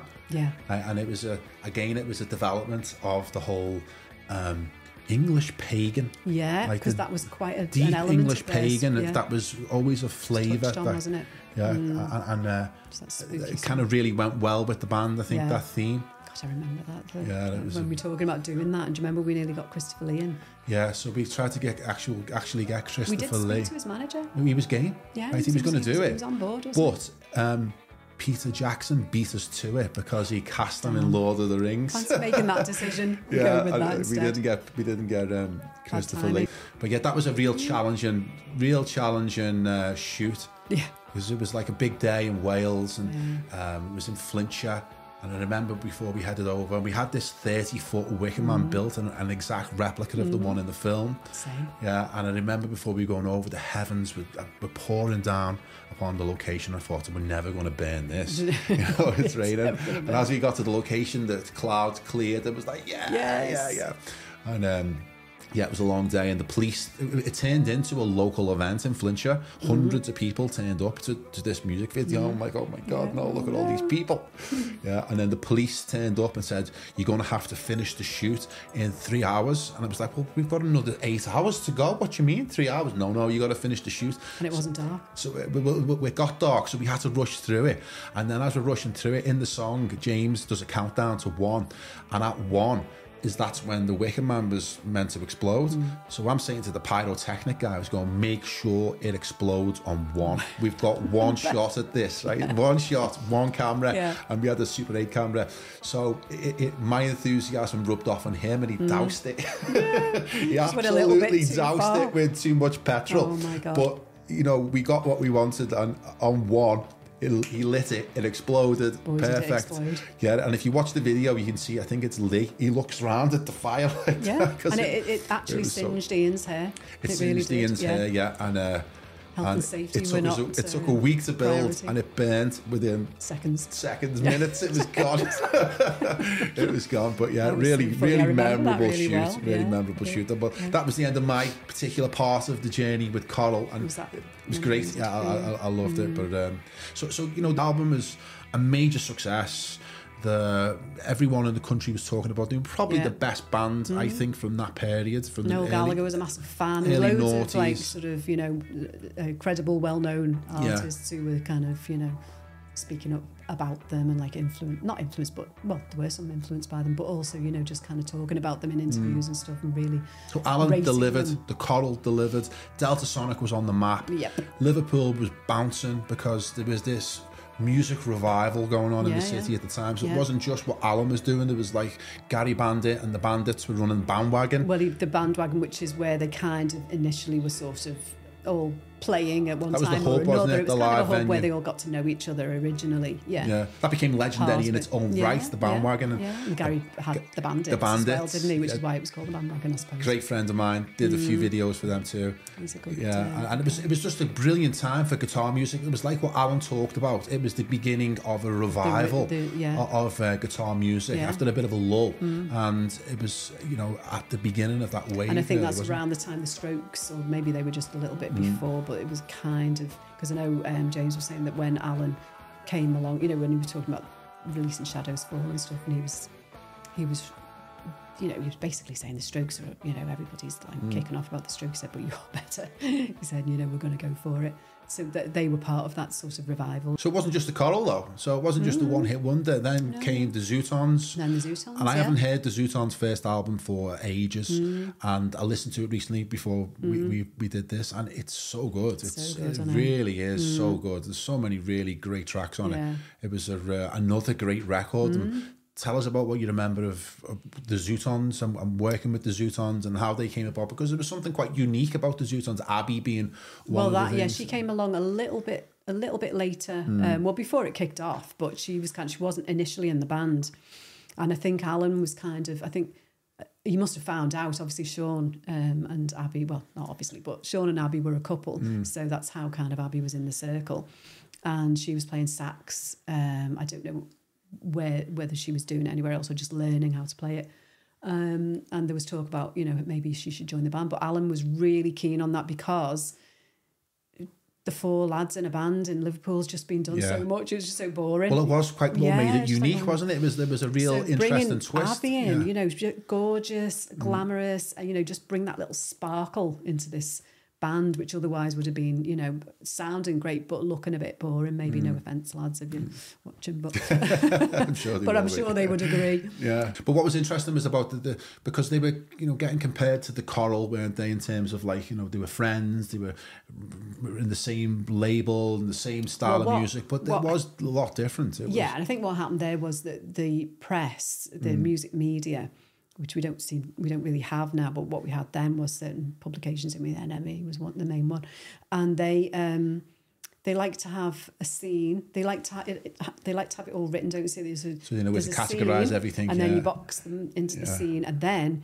you pitch them against each other and start a bit of competition. So I think they threw something in there that was a little bit, unnecessary, that kind of looked like the Zootons and the Coral were rivals, and they weren't. They were friends, so they all got a little bit annoyed about, not with each other, with the press. It was like, what are they talking about, so, but they were very different. They were, I don't know how you would describe the difference, but just totally different, really. I think whereas the Coral may have been hesitant to go down the more commercial route, commercial being the wrong term, but it's the only one I can think of really, is that the Zootons weren't, where they were game. They were more, they were more poppy probably, anyway. And they were full on, let's go for it. With, they still wanted to keep the, the sort of creative integrity, or they just happened to be writing more sort of, I suppose, pop songs really, And obviously Valerie being one of them. So not many people know that, do they really? That is Amy Winehouse's probably most famous song. It was written by Dave McCabe. Of the Zootons. And he's done okay from that. I think he's done all right with that. Is right, Dave. So that, they've had a brilliant career. They really have, and they've toured the world and they've recorded in different places. They really went for it, didn't they? They really did. And they weren't afraid to, to do stuff and kind of, play with the look and all the rest of it, and like videos, it was all quite sort of. And they followed it up with a really good second album as well, because there's some even stronger songs on the second album than the first.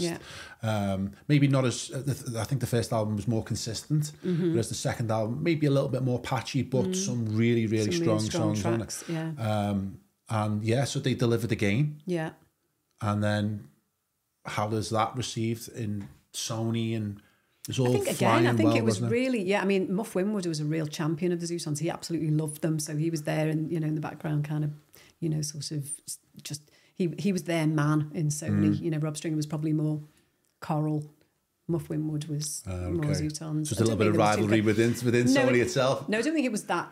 I think Rob just didn't have enough, time and hands. And I think Muff Winwood just literally loved them. And so was just kind of wanting to be involved on that level.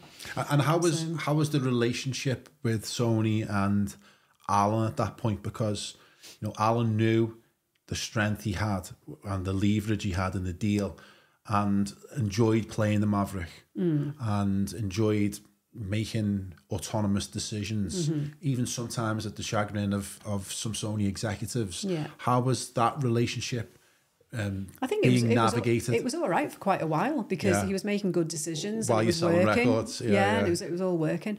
It changed really when Rob Stringer left. I can't quite remember when that was in terms of like record releases and stuff like that. But when Rob left and he went to America and then a new team came in, it wasn't the same. Alan had a real strong relationship with that team and with Rob. And Rob, he had full respect from Rob.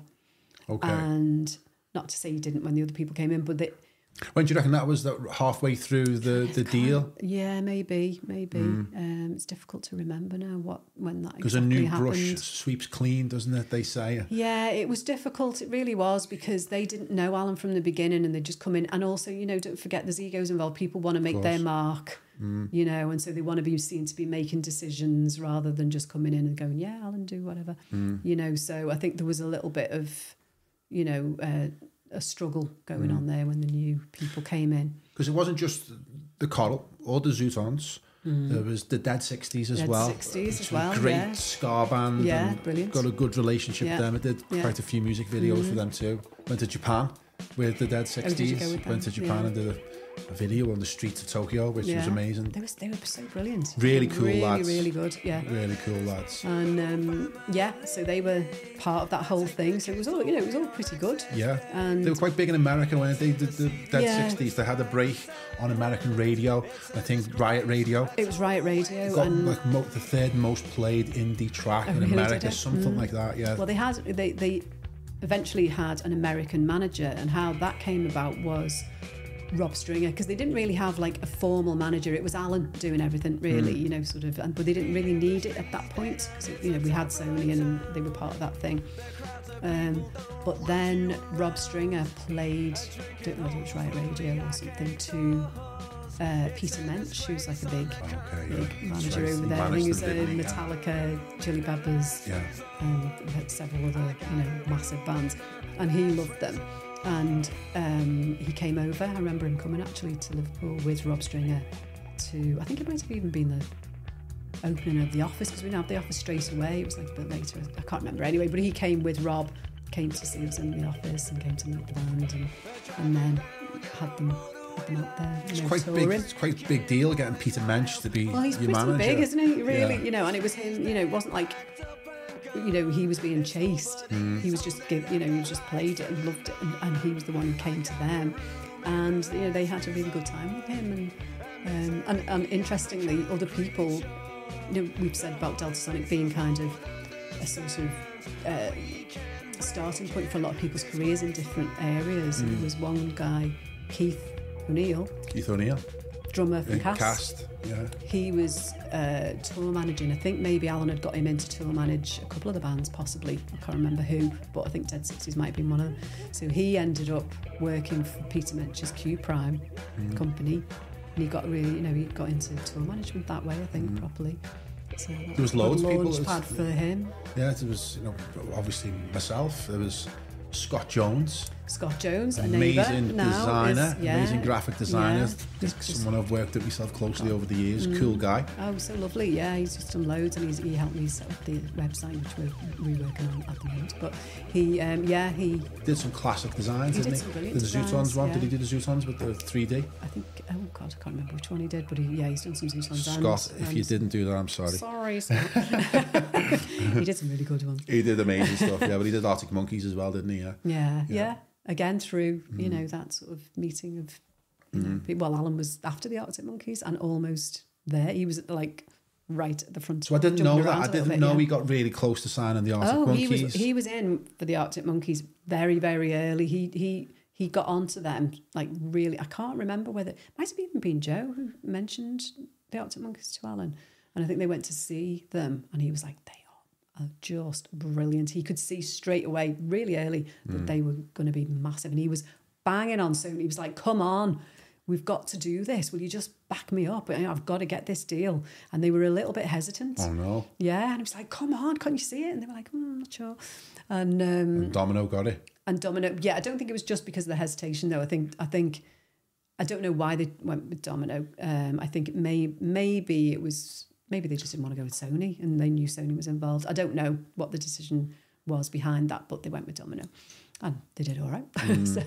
But we could have also done all right. But there was also a little spin-off that you were able to benefit from, wasn't there? Which is the Last Shadow Puppets, which was Miles Kane. So yeah, how that and Miles happened. Kane was in the Little Flames, He was in another band I worked with. Rascals. That's right. So the Little Flames, wasn't it? But they were involved as well. Yeah, that's right. So there was Little Flames. So there was Matt and Eva, who Alan knew, and they were kind of doing this kind of cool stuff. And then there was they needed a band really. So Alan knew Miles, Greg and Joe, probably through the Coral, I think, because they were from the Wirral and stuff. So he put them together, formed the Little Flames, and then he was in with, for the Arctic Monkeys, and so he kind of knew them. I think it was probably their first tour. He got the Little Flames to support the Arctic Monkeys. They got the support slot for that. So they went up. Miles then makes friends with Alex during that tour. Incidentally, Jamie, my son, had his first venture into touring with a band. He went out with the Arctic Monkeys and Little Flames and did the lighting. Cool. Learned how to do the lighting. Yeah, you telling me. Yeah.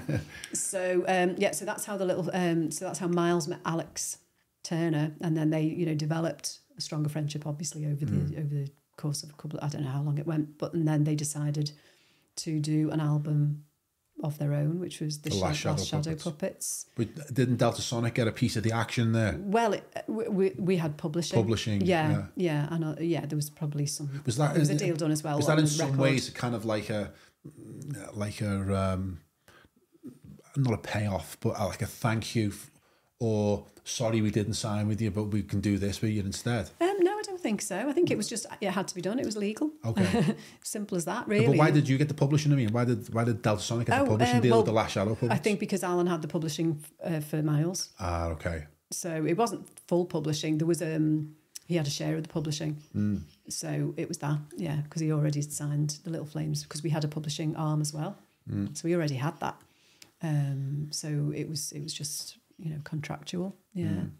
So there was loads of other bands as well, wasn't there? There was the Suzuki's. Suzuki's one of my favourites. Long Cut. I love all of them, obviously. Yeah. But yeah, Suzuki's, who were slated by the music press later on. At first, when we did the first EP, Reducer, I think it was. I think some people got it. It was quite harsh, it was hard, it was northern, it was gritty, like they were, and there was no compromise from them. No, they were genuine though. There was no messing about. They were just I just loved that about them. Sort of Shoreditch types just didn't quite get it. No, they thought they were pretending. Too northern for them. Somebody actually said, I did get involved. Like I got so annoyed because I really knew how genuine they were and how brilliant they were, and also at the time there was like the politics that was going on. I can't even quite remember what it was, but I know there was a need for an angry band, and they were it, and like nobody was listening. And I was like, why is nobody listening? And I remember one press guy was like, they're just bloody wearing parkas, and like it's all, like as if they were pretending to be northern with parkas. And I was like, it's cold, they're in the rain, and they're wearing parkas because that's what they wear every day. It's just like There's only so much space for northern bands really in the whole, the well-controlled middle-class operation, isn't it? And I just think they weren't ready. They didn't want an angry band. No. They just wanted something like cool to get involved with, and they weren't it. But there was loads of cool bands. There was loads of... the Basement. The Basement, I forgot about the Basement, yeah. Kings of Leon. I think, was it the Kings of Leon? They were just starting out. I think it was the Kings, always the Black Rebel Motorcycle Club. It was one of them that was like dead. It might have been the Black Rebel Motorcycle Club, and it was at the same time, and they were playing, in London, and it just they just. I don't know. The media just went for that. There was no competition really, because the Basement were brilliant, but they were kind of a bit more ramshackle, and the other bands just. It was ready for big stuff, so the press went with the big stuff. It was the last great era for guitar music in Liverpool, the Deltasonic period, because there hasn't been one after it, has there? No, I don't think so. It was the last great period of guitar music. Yeah. Don't know whether that'll come back. Who knows? It's like you see the cycles that Alan used to talk about were in a different world before streaming and before the different sort of music landscape. It's either guitar music has gone for good, or it's going to be incorporated within, or it's a very genres. niche genre of music, which is like a subculture. Yeah, but whether or it's just sampled. Unless Oasis make a comeback, and if Oasis made a comeback, that might kickstart a whole genre again. Who knows? Possibly, maybe there'll be a backlash because people. I don't know. Maybe there's something that people would get from it that they don't even know that kids don't even know exists. Guitars. Guitars, yeah. What? What are they? My dad used to play around with. Okay, so there was amazing golden period. It was like you had the Midas touch to a large degree. Loads of great bands coming through, loads of great music being created, culture being created, careers being launched. It was just fantastic. And then it became more difficult and the struggle began, largely due to the new head at Sony. And then that was probably towards the tail end of the 7-year deal, wasn't it? Maybe the last 2 years, 2.5 years. Yeah, I think it was. And then that became more of a fight and more of a constant struggle working with Sony. And in some ways, both parties watching the clock to some degree. But seeing the deal. How long's left? So tell us about that. What do you remember about that? Well, I mean, I remember Alan getting more and more frustrated by it, the whole thing. And like, I remember, and you know Alan, and like part of we were talking about his character, he would not beat around the bush if he was like, if he had something to say, he didn't care who it was to, what level they were at, he would just say it. But I loved that about him. I loved going to get a direct feedback from Alan. Yeah, because you knew it was true, you knew it was genuine, and he wasn't bullshitting you, he wasn't like that. It was great because Alan loved to talk. Yeah. Alan loved to talk, right? And I'd spend many, many hours sitting in Kinsella's. Just talking about the maddest stuff. But it wasn't not just music. No, he was into history, he was into politics, he was into money creation, he was into all the cool red pill stuff that we talk about now. Alan was on it. He was on it. And that's really why I just loved his company. And we spent untold hours just chatting about that stuff. He loved that. We had Jehovah's Witnesses came to the door they once. Run? No, because they weren't allowed to run because he had them. Because he wouldn't stop talking, and he wasn't doing it. Like some people go, "Oh yeah, I was trying to," and I wound them up. Yeah. He wasn't winding them up. He wanted to know their view on the universe and universal energy and like where it all came from and all the rest of it. And they got way more than they bargained for, and they couldn't believe because it was like. And I even recorded some of it. I need to try and find that because it was so funny. That'd be amazing if you could. Genuinely, he had an innocence. That's what I wanted to say about Alan.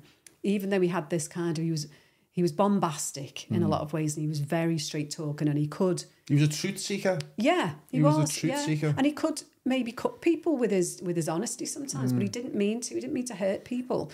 He had an innocence. It's like sometimes like a child would say stuff and you're like, oh, don't say that. But he would just say it because it was true. And so that was why, with the Jehovah's Witnesses, he didn't mean to be horrible or he just wanted to, he wanted to know stuff. And, but, the flip side of that was, he would go down to Sony, for example, and he'd go into a meeting and they'd all be talking, corporate nonsense. You'd be like, right, what's it? I think it was like singer-songwriters were out at the time, like a load of them, like it was one after the other. And I think it was kind of this meeting, this A&R meeting, it was something about like, well, anybody got anything to say about, who's going to be the next, or anyone got one or something like that, And I think, I don't know whether they asked him his opinion. Probably wouldn't have done that because they'd know they get more. But I think he was in the room and, maybe they said, Alan, what's your thoughts on this? They were talking about A&R and how and he said something like, so what would it was like, what would you do in this scenario? Yeah. What would I do? Right. Okay. So, well, I get, A&R team and I get shut of them. They're all in the room. Get rid of them and start again. He said, because you go nowhere with this. He said, this is barking up the wrong. He said, what are you all talking about? This is just But not like getting you say, anywhere. he was too honest for them, wasn't Yeah, and that didn't go down too well, I'm sure, you know, because Yeah. you're burning bridges at that point with all of them. But it was so frustrated with listening to them, just talking. I used to sit there sometimes and think, nonsense. how can you even, how do you run a label as well? How are you able to do all of this know. and sit and chat to me for Yeah, hours? and be an expert on Yeah. football, which he never knew anything about until Sonny started playing Well, football. he was a Man U fan, wasn't he? And that's Wales, though, Being isn't from it? He wasn't Wales. really. Yeah. And, you know, and he didn't know anything about football. But when Sonny started playing football, he became an expert because he could become he said, give me 6 weeks and I'll be an expert on anything. Yeah. And, you know, Jamie, who was into football, couldn't believe that Alan was like, Knew what he was he talking knew about with stuff. And he's like, football. how do you know? It's a sponge. He just used to, Yeah. you know, soak it all up. So, yeah, so that struggle in the, you know, at that period was, you know, he was getting frustrated and it was coming out in situations like that in meetings. And he was just like, and then I remember another time when it came out this was nothing to do with Sony at the time, but it was kind of towards that end period, and he'd found this other band, Dustland, which, you know, we'll probably talk about, but he was so passionate about this kid, the band, the band. It was really unusual. It was quite electronic, I think. There was only 3 of them, and Adam was the front man, and he was so cool. He looked like a 1950s movie star. He did. Yeah. He was just so brilliant looking and very sort of charismatic. And you know, when Alan introduced him to labels, he just had that thing, and they were all like, "Oh God!" He was magnetic. People wanted to know him, and so Alan was really, you know, sort of pushing for this. And they played a show in Liverpool, and it was a couple of labels who came up, a couple of A&R. They may have been from Sony, I can't remember. But I remember them coming up, and it was just like, it was a big anticlimax. He thought they would get it, and he thought they would be excited.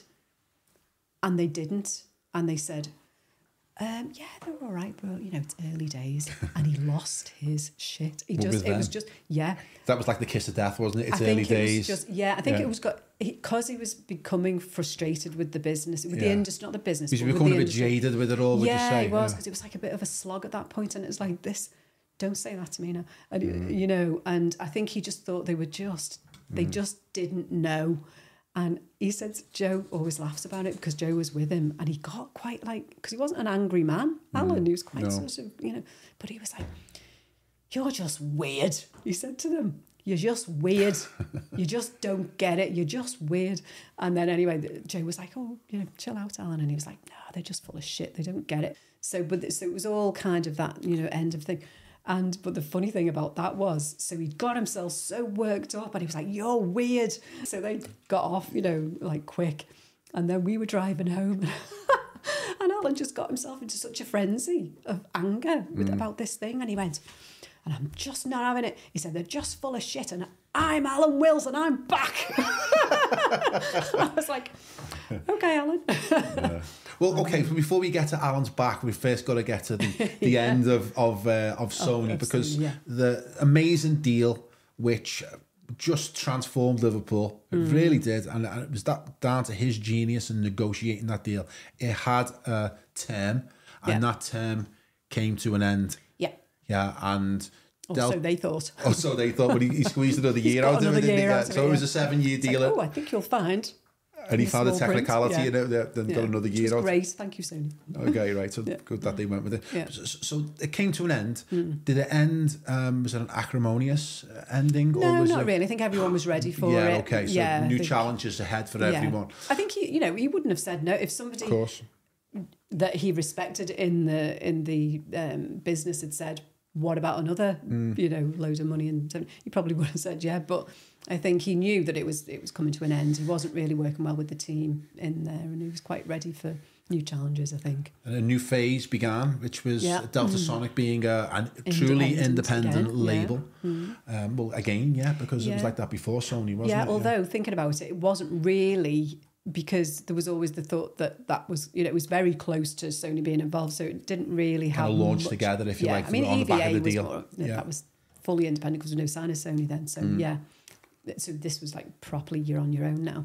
So things become a bit difficult because you don't have the energy resource of the major label pumping cash into the project. Plus the marketing and, you know, the course, promotion and the costs. network and stuff. So Alan's kind of trying to rediscover his magic. Yeah. Find the golden Midas touch once again. And he's searching around, trying to find new acts. Tell us about that period, because I remember Alan then, and I remember him. You know, he was looking at other projects as well, wasn't he, at the time? Yeah, and I could see that he was just waiting for the next wave to come along, and he was like a surfer, just waiting patiently to catch it. I think he'd had a little bit of time out thinking, you know what, it might be actually more fun selling widgets, because you know where you are with widgets, and you haven't got, you know, and then, but that, he soon got bored with that idea and thought, no, I want music. So then it was like full on, you know, radar out and stuff. Yeah. And so we started picking up bands as an independent label. Yeah. It was Dustland, wasn't it? I think it was the first one that came along. Yeah, they were. I think they were in the Battle of the Bands, if I remember rightly, in Liverpool, and I think Alan was on the panel of that. I think he was anyway. So he recognised that they were good, and then I think he got Jamie in to help out with them. Yeah, that's right, because Jamie's done a bit of co-managing then as well. That's right. In fact, that's what happened. Remember that? Yeah. Yeah. So that was that. So they were kind of, you know, developing, and then around that time as well. So I come back into the story again a little bit. I mean, I was never out the story. I was always doing music videos in some shape or form, and there'd be a few years where I wouldn't see him, or I'd do other things. But it was always wove in and out of the Deltasonic story. But I think it was 2011, maybe. I kind of wanted to try my hand at band management, right? And I've done a few crazy things in my life, and that was one of them. I had a couple of bands, and I went to Heebie Jeebies, which is a bar in Liverpool, and I was on the lookout, sniffing for music, and I found this band called The Dirty Rivers, and they just blew me away. They were just amazing. Yeah. It reminded me of the Coral in terms of like the energy that they had on the stage, and they had probably the best frontman I'd seen in ages. Yeah, so good. But be careful what you wish for. Mikey. So I was so excited about them, and after the gig I'd done the pitch and got them on board and started working with them a little bit, and then I told Alan about it. I said, Alan, you've got to see this band. And up to that point he was like, okay, I was sending him stuff and he wasn't really interested, and I could see that I hadn't impressed him yet. Come and see them. So come and see them. So he came to see Dirty Rivers, and that was it. Then he said to me, "Got to come and see this band," and I think we both came. I might have even been on that night. Maybe, but it was a really interesting period in my relationship with Alan, because both Mikey and Alan could have easily said, "Look, we're going to go together. Thanks for the introduction. Here's a little drink or whatever." But that didn't happen. And Mikey showed some loyalty, and Alan said, "Look, do you want to co-manage with me?" I was like, "Yeah, of course." So I was co-managing for a while with Alan on the Dirty Rivers, and it was an interesting period because up to that point I'd been his friend and maybe the videographer of some of the Deltasonic's work, but this time I was like a business partner, right? And I got a lot of insight into how the music industry worked from the management label perspective, and there was lots of labels that were really excited about the Dirty Rivers, and they were coming to see them. A few of them said it's early days. And it was just a real privilege to work that closely with them for a period. But unfortunately, I had other things pulling my attention, other crazy things, and another, my story went off in a different direction. And I said, "Look, Alan, I don't think I can give this the commitment that it needs. You and the Dirty Rivers, you do it together, and best of luck. I hope it works out for you." And I went off and did something else, and he took over the full management of the band, and you were all over it as well. And tell us a bit about from that point where you took it from Dirty Rivers and developed it into something different, didn't you? Yeah, well, the Dirty Rivers was it was quite sort of raucous. How would you describe the Dirty Rivers? Dirty rock and roll. Dirty, grungy rock and roll. It was so good. Garage rock and roll, and when they were getting some attention. Mikey was just a really electric frontman. He had a bit of a Mick Jagger thing going on, didn't he? And some other a little sort of arrogant bastard he was. He certainly was. Yeah, but that was what you needed. That's what he was. Cheeky little. He was just so good. He did. But he was like that off the stage as well. It wasn't an act. No, it wasn't an act. So it was, it was going well. But what Alan noticed, which is where his his talent came in, was that he noticed that So there was Mikey. Originally there was Mikey with, I think, Jay. And the other, the other Lloyd, three. Ryan, so Lloyd, and Ben, wasn't Ryan it? and Ben. Ben was the drummer. And then when Jay left, and then Louis came in as the guitarist, Alan noticed that there was a different vibe coming in from, the others were writing more, and it was kind of blending and changing, and it was becoming more sort of psychedelic and sort of, atmospheric and colourful, and I don't know if subtle's the right word, but it wasn't as full on. It was just this psychedelic vibe was coming in, and he said, what they're doing is really good. He said, I'm much preferring that. He said, I think there's something that we could really do with this. And so he was working on that and developing that. And it transformed the band, though, didn't it? From this kind of, not basic, but, grungy garage rock and roll sort of to this quite sophisticated and subtle psych rock beautiful band. music was coming out. And when I'd see him, he would be so excited about that band, and I got the sense that he thought this was the comeback. Yeah, he was on the comeback trail. There was something more there. There was maybe something, and he was setting it up in a way that was maybe similar to the Coral deal with Deltasonic. I could see in his head that he was thinking maybe this might be. Yeah, I got a feeling that he was buzzed up from it, basically. Yeah, and he was interested to see where it could develop further. They were going to have a club night. I think they were talking about doing a club night, like a regular thing, and they were going to call it the Real Society. And so we had I can picture what we had in mind already. Like it was just going to be an amazing club night, and that was going to be that kind of their launch, and they would have been ready by then. I felt as if he'd got his hunger again, and he was re-energized after a period of being a bit jaded, and it was like he'd found something that got him excited, because that's what he was interested in, wasn't he? And they had an energy, Mikey was like just full on wired with energy, wasn't he? The others were more sort of laid back, and they were kind of more sort of they were the ones that brought the psychedelic element to it, really, and they were a little bit more sort of a bit more laid back. But he could see that there was a talent there, and that it was turning into something really interesting. So he was going with that. Yeah.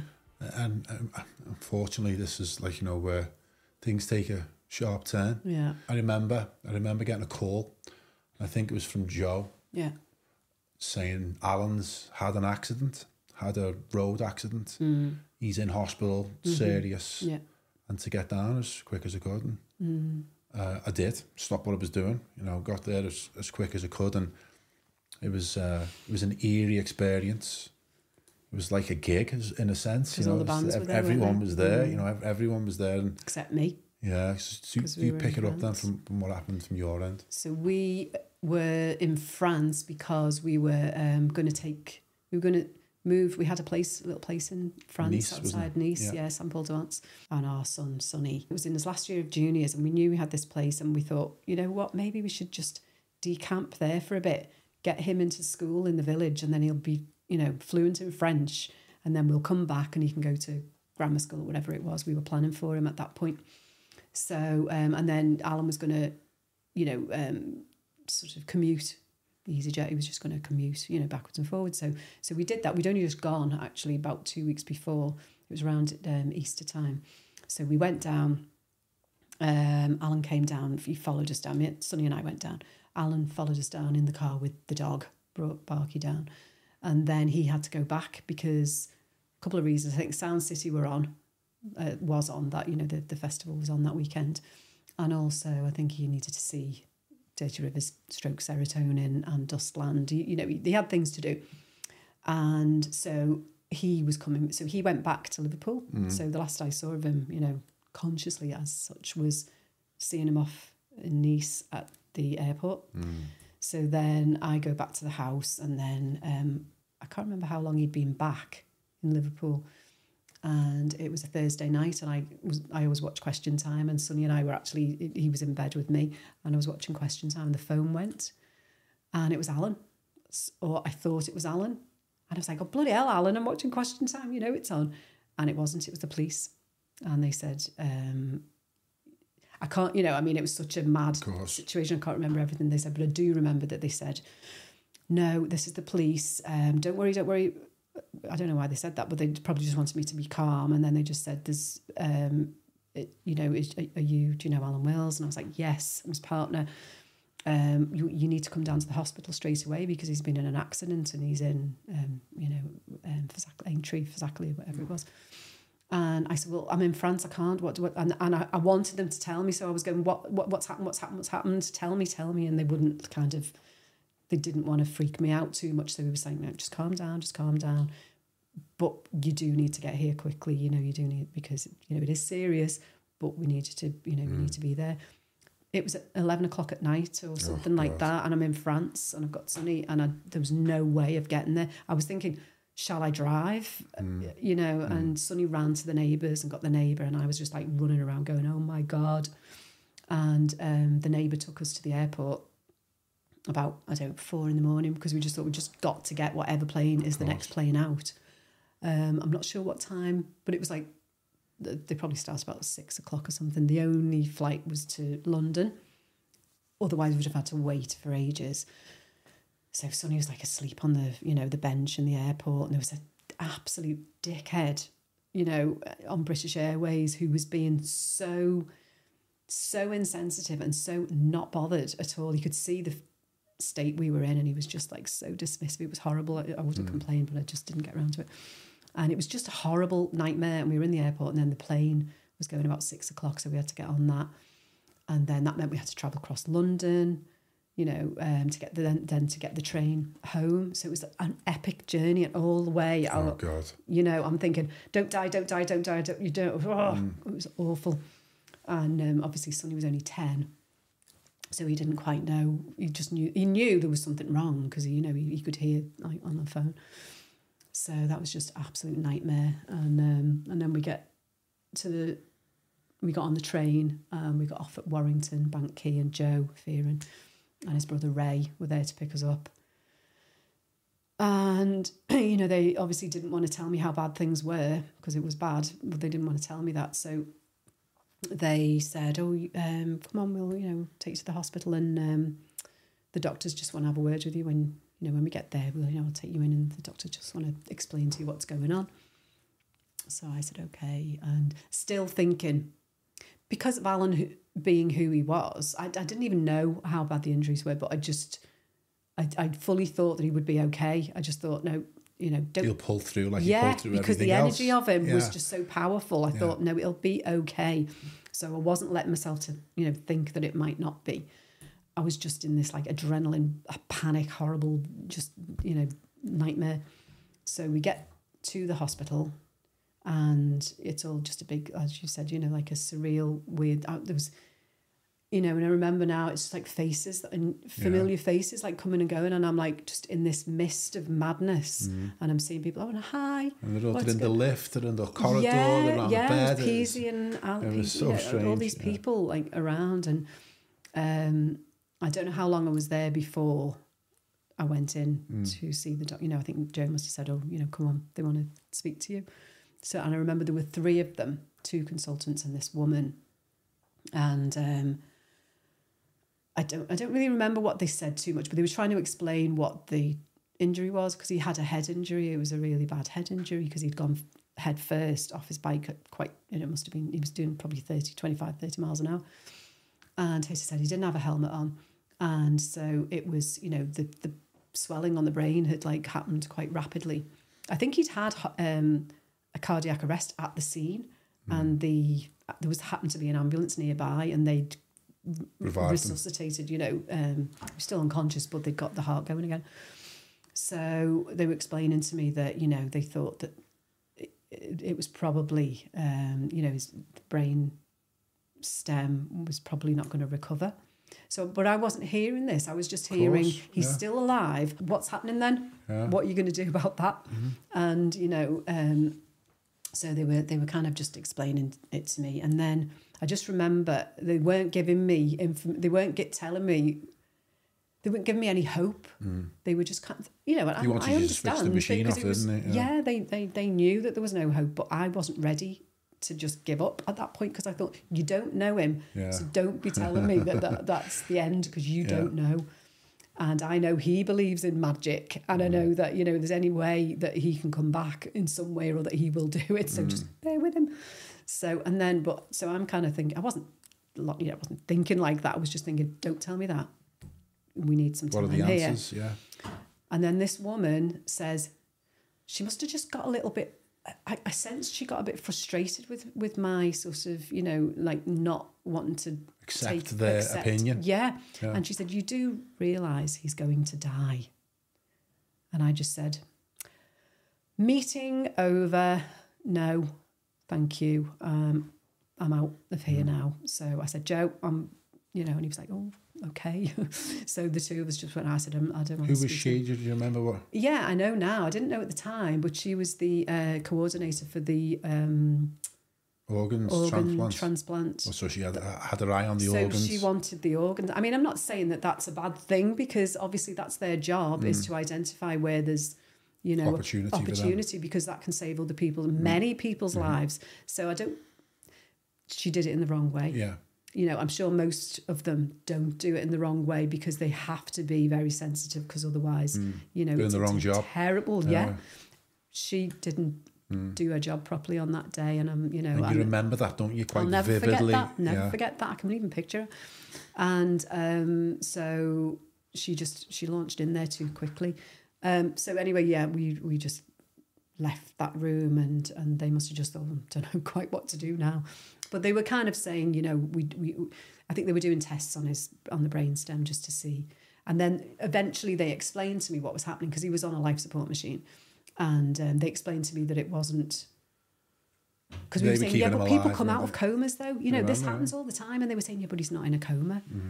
It's low. It's deeper than that. It's like the brain is not operating. And because I remember, I know it sounds crazy, but Jamie and I were we just had this weird conversation where we were like, oh my God, wouldn't it be great if he was in a coma? It was like, that would be a step up if he was in a coma. And so they explained that, and they would do more tests. They would test him every so often to see, and they would take him off to see if his body would automatically try. He didn't look good, did he? He didn't look no, good, but at first, I mean, he had bruises and things like that. But at first, I didn't think I thought he just looked unconscious at first. I did think that, and I just thought no. And we were looking at him all the time. We kept thinking that we saw movements, and I recognised that was probably involuntary stuff now, but at the time it didn't seem like that. And it may not have been. There might have been the odd movement that wasn't.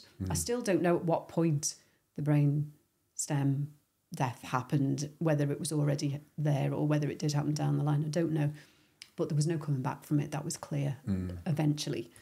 But I just didn't want to give up, because I just thought, well, these things happen sometimes, and I remember, because you asked me to talk to the consultant about trying to get a second opinion. Yeah, I didn't want to just take their first opinion. No, because they were trying to say, look, this is it, switch them off. Yeah. Our opinion's enough, and you wanted, no, I want to get a second opinion on this. This is a big decision. I remember going in with you with the consultant, and trying to persuade him to give us more time, and we want to do more research, and I think we definitely got a bit more time, because I remember going home and researching how to bring people out of coma with vitamin C and all that. We wanted to, and Jamie contacted Michael Schumacher's doctor, right? Yeah. And he was an expert in it. Yeah. And he did say that the two best places for head injuries was where Alan was or London. But he said if you can get him through until Monday, he said you can possibly get him a second opinion, but you would have had to move his body. We had to put him in an ambulance, and it was all a bit too much, wasn't it? In the end, yeah. But also, I think so. That was, I can't remember what day that was. Maybe Friday, because the accident happened on the Thursday. Yeah. So maybe that was all happening Friday and Saturday. Yeah. But then, and people were just around, and I only thought about it recently. I didn't really, it didn't dawn on me at the time. I just thought people, and they probably were they were there to just support him. Of course, yeah. But it almost was like we were all kind of waiting for the inevitable to happen, but we didn't know we were. But you were fighting for his life, weren't you? And I hope I have someone fighting for my life like you fought for Alan's, and I really mean that. It was a valiant effort, and everyone was there to give you the support that you needed in order to give him his best chance. And you did. Thank you. And then I think so. And Sonny was there as well. He was there, and we didn't sort of. I don't know how, you know, how he saw it and how it affected him, but I think on that Sunday, I remember, you know, obviously all the, you know, loads of the artists were still there, people were coming and going and stuff, and Joe was in the other room.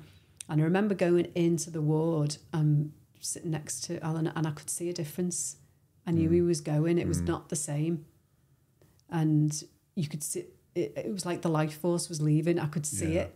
Yeah. You know, his face looked different and it just wasn't the same. Time to go. Yeah. And I just thought, no, he's going. So so then I was all right about it. I mean, I wasn't all right, obviously devastated, but I accepted that what was happening and that, this machine's not going to keep him alive. You know, so that was when it happened.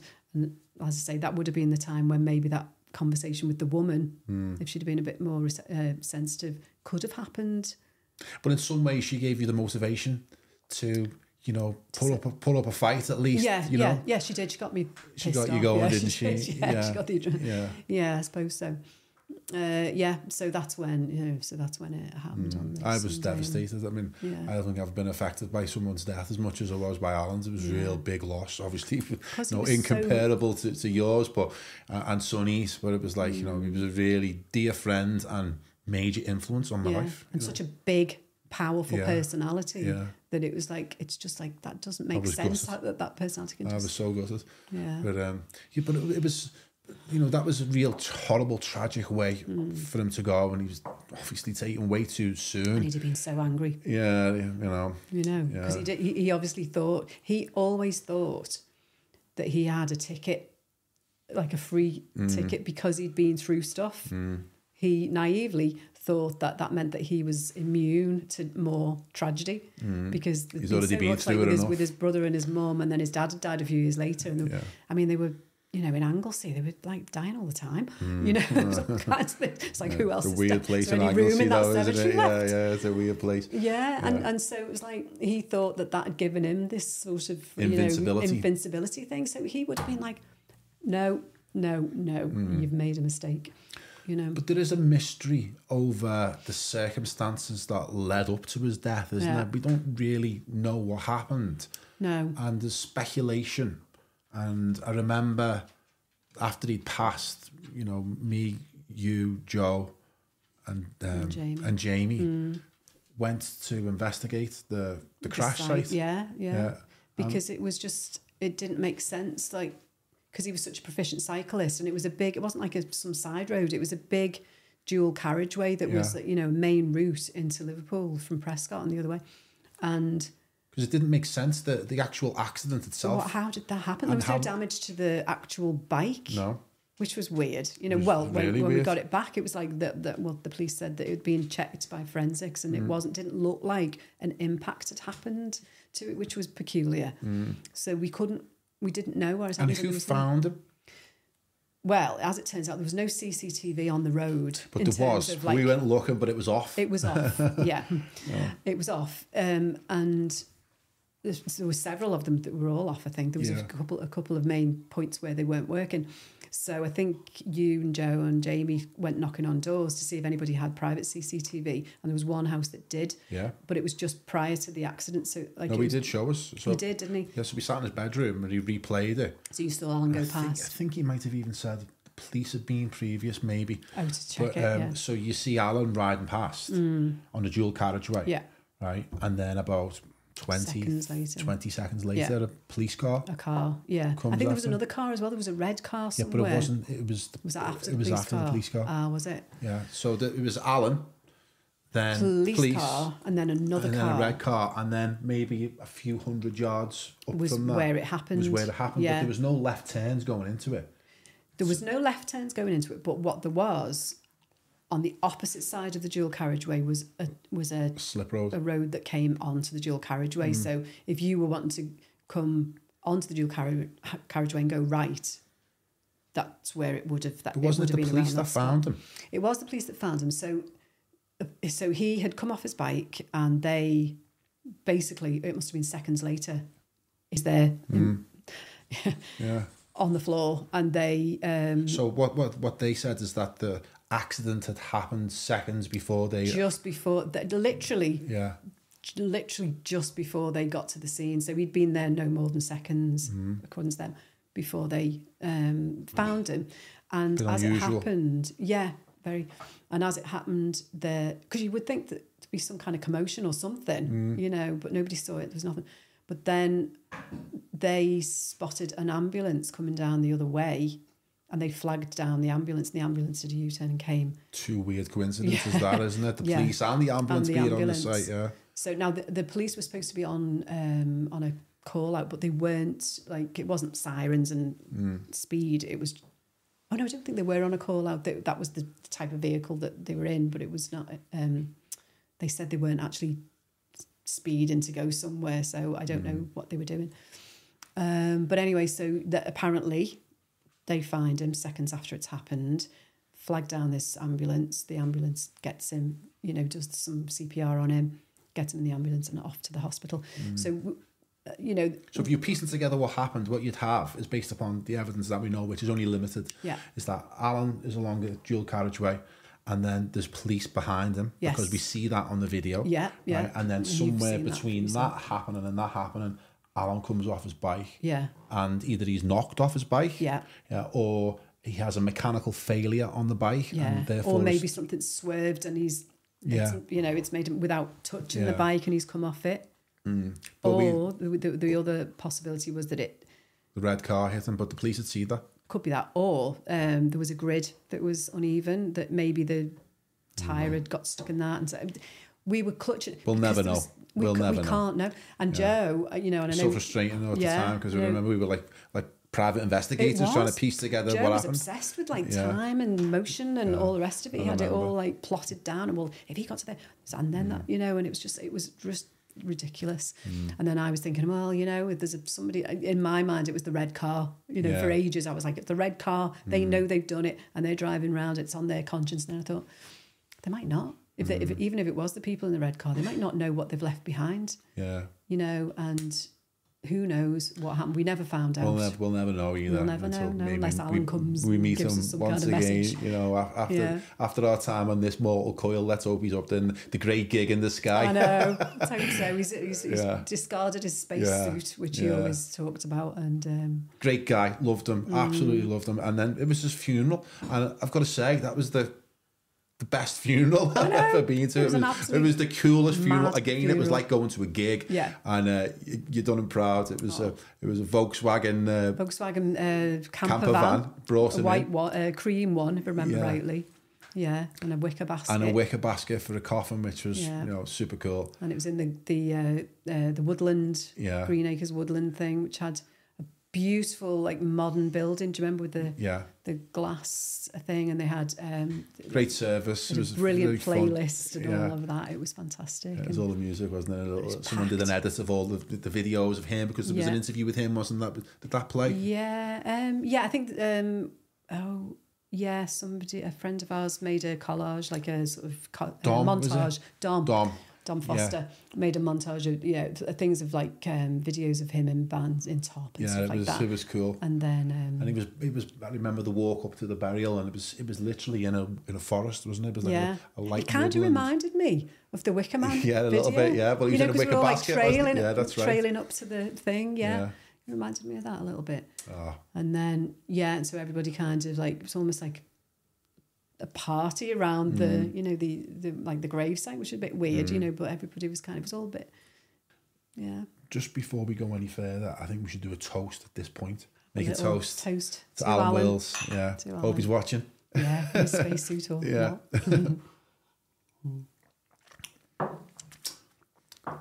Cool. Yeah. But that's not the end of the story. No. Yeah, so even though it felt like it was a supernova and a star collapsed in on itself, you carried on and you kept Deltasonic going and continued Alan's legacy. So he was developing Vril Society. Yeah. Were they called Vril Society at that point? Not at that point. They were going to do the Vril Society night, but they hadn't changed the name to that. And we were trying to work out what they should be called, because they knew that it wasn't going to be it was serotonin for that transitional period. And tell me about the aftermath of Alan no longer being around, and like how you came to terms with the loss, but also the project, which was still, his name, wasn't it? Well, I think it was probably a little bit easier for me because I was kind of involved a little bit before it happened, because I think, anyway, from what I can remember, I'd go down to rehearsal room with him sometimes. So I was aware of what was going on, and I was a fan. I loved the music. I loved the Dirty Rivers, but I loved what it was turning into as well. So I was genuinely into it. And obviously I was very close to Joe, and Joe and I were, clinging on to each other really, because, it was... They were like brothers, weren't they? Joe and Alan. Joe was absolutely bloody They were devastated. just like that. They were so close. They were. So he felt it really strong, really heavily. Did you consider just like ending Deltasonic at that point? What was it that made you decide to carry on with it? I just didn't think about... You just carried on. I just carried on. I knew that I don't think it was a rational thought, I need something to do or anything like that. It was just kind of, it was just there and it had to be done, and they were lost unfinished. And we were all lost, and we were like needed some, we did need something to do, but we didn't think of it that way. It was just like, well, let's just get this done, let's carry on. And I can't remember whether we had a meeting about it or whether we just like, well, what's going to happen now, and shall we carry on? I think it probably did happen like that, where we made a conscious decision to keep going. But, it was Alan's thing to develop them. But also Joe was involved. He would go down with Alan a lot, down to the rehearsal room. So Joe knew the direction that they were taking. And he was, he kind of then stood in for Alan in that respect. And I also got involved in that. I'd come down to the rehearsal room and I'd, tell them which tracks I was into and not. And maybe, things like that. So we just got involved, and I remember that first week, actually. I think it was the first week. They were playing, they had a gig somewhere in town. I can't remember where the place was. And we went to it, Joe and I, and I can't remember whether Jamie came. We went to this gig, and it was the maddest storm. It was just like a ridiculous thunderstorm. And I remember we were all shocked and, in this mad headspace. But we went to this gig and it was weird. I think it was only days after it had happened, and it was all just like mental. And, there was it just made it even more weird that there was this big, like really crazy thunderstorm going on. And we went and watched them. And I don't know what people must have, you're not aware of how people are, are looking at you or whatever. They must, oh God, what's going on in their heads? I don't mean like judging me for being there. I mean, like, I just don't know, but we just were there, and it was like, it was actually a brilliant gig from what I can remember. And then we just carried on. And then it was like, and I got more and more involved. And then, the music was getting better and better. And then I was getting more excited about it. And it was helping me to get through this period because it was keeping me busy. Sonny and I had obviously come back from France, and we were living over in on the Wirral in a little cottage. And so we just cracked on, and we kept going down to the rehearsal room, and then just like, I think it's great though. I think it's great that his legacy was continued, and there was unfinished business, wasn't there? It was his thing. It wasn't like it was a brand new thing that he. And it was like almost it was part of his comeback. Yeah, right? It was the energy that he needed to revive guitar music and Deltasonic, and it was all part of the project. And I think it's a really it's a really good part of the story that it didn't end. It didn't end at that point. No. It continued, and Deltasonic had more to do and more to say. Yeah, and it was from him starting that process with them, and and they all bloody loved him. As all of the artists did. They absolutely, Mikey probably, he's a very sensitive boy, but they all absolutely adored Alan and respected him, and again trusted him. And listened to his advice. Well, you and knew they did. He wouldn't stab you in the back. That's what it was. And you could trust him with your secrets. Yes. He's a confidant as well as a friend. You can tell him stuff. Yeah. So I think they were. We were just all in this shock thing, and we were just all wanting to just keep going, and nobody quite knew where it was going to go. Actually, I think I hadn't moved back from France properly because I was thinking. I remember being in France and them sending me stuff, they'd go into rehearsals or whatever, and then they'd send me tracks, and I'd be like, right, okay. And then I got all the contacts that I knew from Alan, and from Sony and stuff like that, and And this is not 2015, isn't it? Or yeah, late 2014 when the accident happened. So this kind of was throughout the rest of it. It was May, so of 2014. So this was still, you know, in 2014 when all this was happening, because it was like we just continued straight. There was no break, and so then it became about, well, we haven't got any money to do this. Like we want to do an album and all the rest of it, and touring. I don't even know how we got. I think we borrowed money from the parents. I think put money into them touring. You know, we all kind of chipped in together. Yeah. You know, it was really on a shoestring, you know, but we got them gigs and all the rest of it. And so we just kept going on and like just keeping going and just like keep swimming, and you know, and it was just kind of like the money will come somehow. And then we got them a gig with I think it was Blossoms. I think we got them a gig with, and I knew the agent that I was going to invite I knew him anyway from previous bands that that he'd worked with. So it was Charlie Myatt, and so we knew him. But I also knew Charlie was very honest. He wouldn't take on anything that he wouldn't just do it for like favour. Yeah, or feeling sorry for me. Do you know what I mean? It would be like, no, if it's not good, we can't do it. And he would have a team of people who would give the thumbs up or not. They liked what they heard, so it was enough for him. I think he was coming up for Blossoms anyway, but he, because I think he was either their agent at the time or was going to be. So there was at this gig anyway where they supported the Blossoms, and there was another band we had on which was what Dustland ended up being. Can't remember what they ended up being called, but they were on as well. He didn't go for them, but on like after the gig he said, yeah, I want them, I want to sign them. So we got Charlie Myers as their agent. I was like, oh my God, I can't believe this is happening. So that was the first time when I thought this might happen now. Yeah. Because, upstairs... You're at the end of a cycle of guitar music as well by that point, where it was becoming more difficult, I guess, to make it as a band. Because maybe so. I think Tame Impala were happening and all of that. There was a bit of that going on. And but probably still it was... Definitely becoming more difficult, So it was. So when Charlie said yes, I was like, oh my God, thank God. Is that an exciting moment for you? Yeah, it really was. I felt really good about that.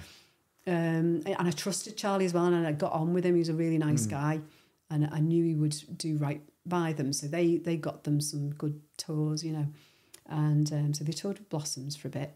Then we got them out there. I think we released a couple of singles. You record the album at this point? No, because we didn't have the money to record the album. So it was just like, let's just keep going, go with the flow. Still trying to build the buzz, trying to find the money to get the album recorded. You had the songs though, yeah? Yeah, but they were still writing them. They were still, but they had most of them. We were trying to work out what would be on the record, but they were developing all the time as well. So it was changing, like the tone of the whole thing was changing a bit, but it was kind of coming together where they wanted it to be. Was it posing a difficult challenge to find the money in order to make the record? But I didn't think about that. Yeah. It was just like, that'll happen.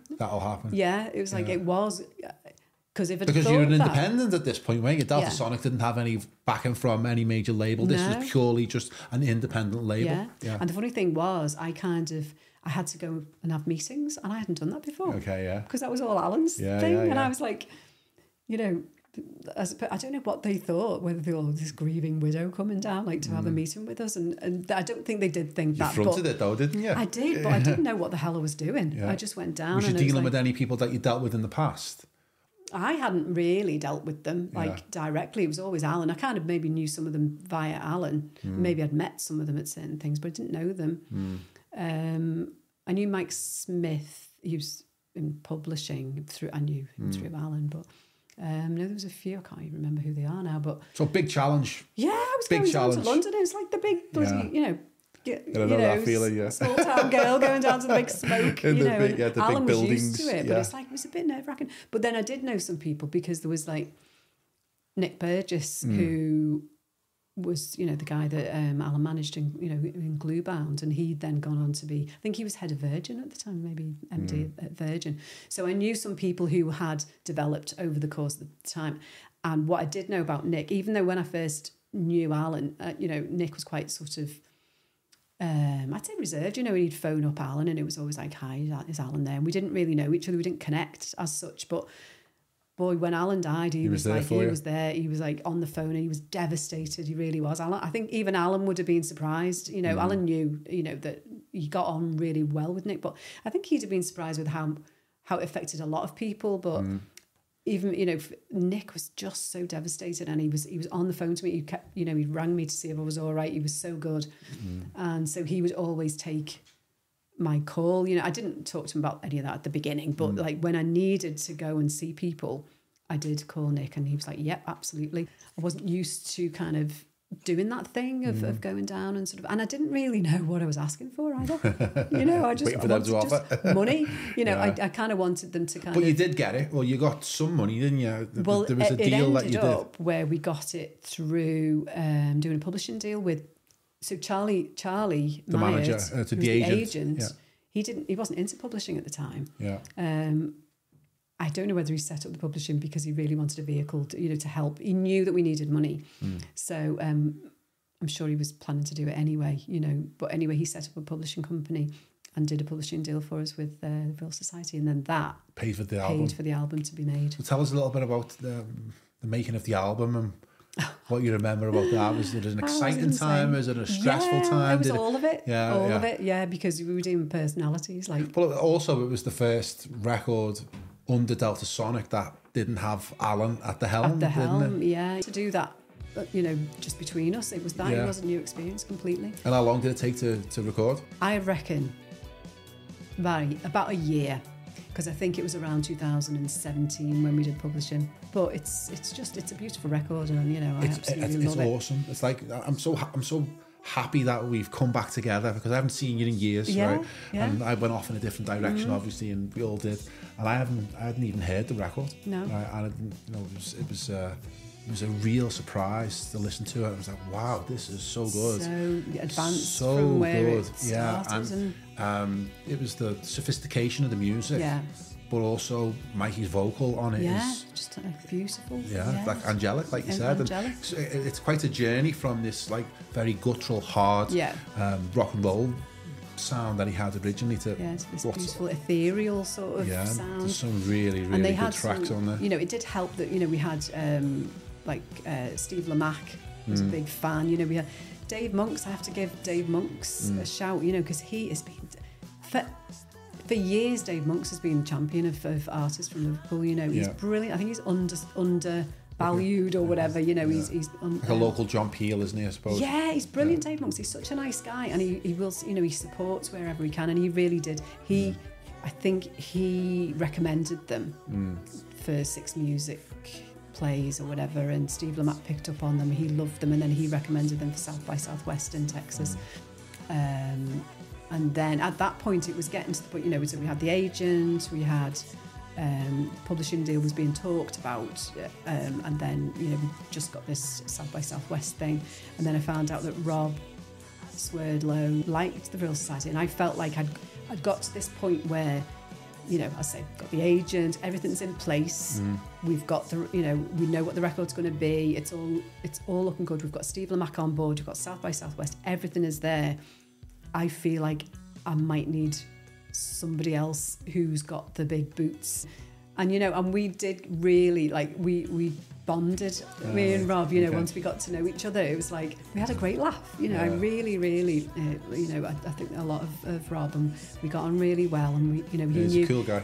Yeah, and, you know, he stayed in the background to the point where, you know, he knew that the record was, he didn't stay totally in the background. Obviously, we had meetings with the band, and, you know, he gave them advice and things like that, but, you know, he didn't kind of interfere in terms of too much stuff that had already been done, and he was kind of ready to just kind of move in when need be, and you know, and he was obviously supportive when the album was being made and stuff like that, in terms of, you know, giving his sort of advice as a, you know, sort of experienced manager, you know, if it was needed.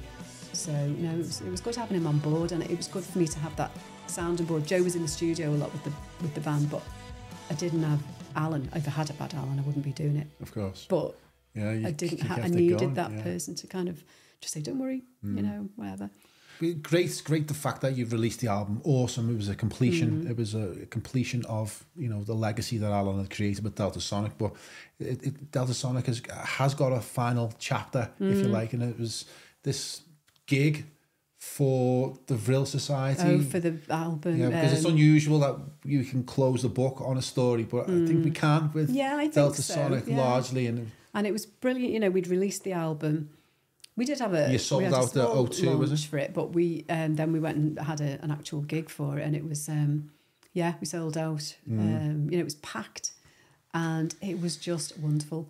And all the parents were there, and we'd all been on this journey together. They were all devastated about Alan as well, and they didn't know whether the kids were going to, break up the band or whatever. And we were all in it together, and we were just all there, and it was just we all looked at each other, and it was like, oh God. Well, go and listen to it. Anyone that's listening, go and find them on Spotify. It's a really great record. I loved it. Yeah. So, what an amazing story. I know. Yeah, we only just touched on it, really, didn't we? There's so much more we can talk about, and there's so many other bands that we can go into. Yeah, sorry for any bands that we didn't mention, but it's just not time. Unfortunately, I'm on a clock. What do you think Alan would make of the current state of music, guitar music, or the rebellious spirit that we come to think is in guitar music? Because I know recently there's been a few question marks over what a band's actually about these days. I mean, what is the identity of music? I think he would be absolutely head wrecked by all of it. Yeah, I think he would, because there's no clear other to rebel against for kids, I don't think. I was talking to somebody about this, and we were just saying it's like now, whereas in, the olden days, like the old school rebels, it would be, rebelling against the parents in general, stuff. And, being a bit raucous about it maybe, and, Well, it was always meant to be, anti-establishment. Against authority. It was music and being in a band represented the ultimate freedom. Yeah. Is that you weren't working for the man. Right, you were making music. That's I was expressing myself in the world. Yeah, I wasn't no slave. I wasn't no person who was just being controlled by these authority figures, and they had the freedom through their role and their status to be able to give two fingers to the man. Yeah. On behalf of everybody else, because most people couldn't, because they had to go and do the drudgery of the day-to-day job. So that's why they had the freedom to do that, and the hero worship was given to them because they were doing it on behalf of us. Yeah. Right, and I feel as if there's a disconnect, and maybe that's why we're at the end of a guitar music cycle, because there's no heroes, there's no rebels, is there really? I mean, there's one or two out there. Yeah, I just don't know what it is. I don't know what it is. I don't know whether the themes have changed. I don't know whether because it's the politics that have changed.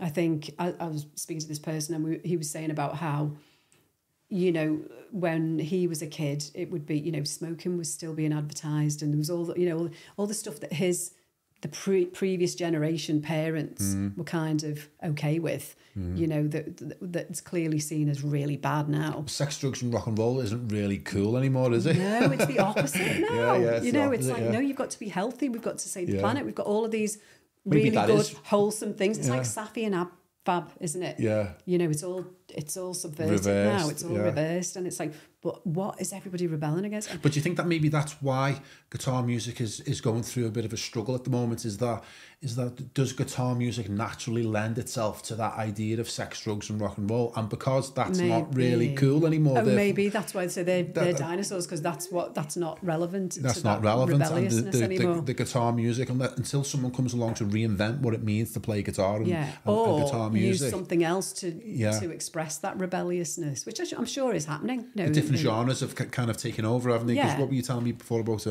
grime and hip hop? It's not I don't know anything about it, but me neither. It's just, so let's not go there too far. But somebody who does was just basically saying that that it is hip. The whole thing is a hip hop now, isn't it? But different strands of it, and he was saying that grime is particularly regional genre, which is regional within regional, because it's London, but it's a region within London as well. So it's not the same in America. Music is an expression of the culture that we live in, isn't it? Yeah. And it's trying to find what the next expression of our culture is, of what it is that we're about. I think that's it's going to be interesting. It's just mad. It's just like, to me, you're looking, I don't know, if I was a kid now, I don't know, I wouldn't know who was rebelling against. Left has turned to right, in my opinion. Yeah. Left has gone right, right's gone left. And I don't know who are the baddies anymore. Well, it's for me, it's like, massive corporations, as we see the centralization of more and more corporations, so fewer and fewer people own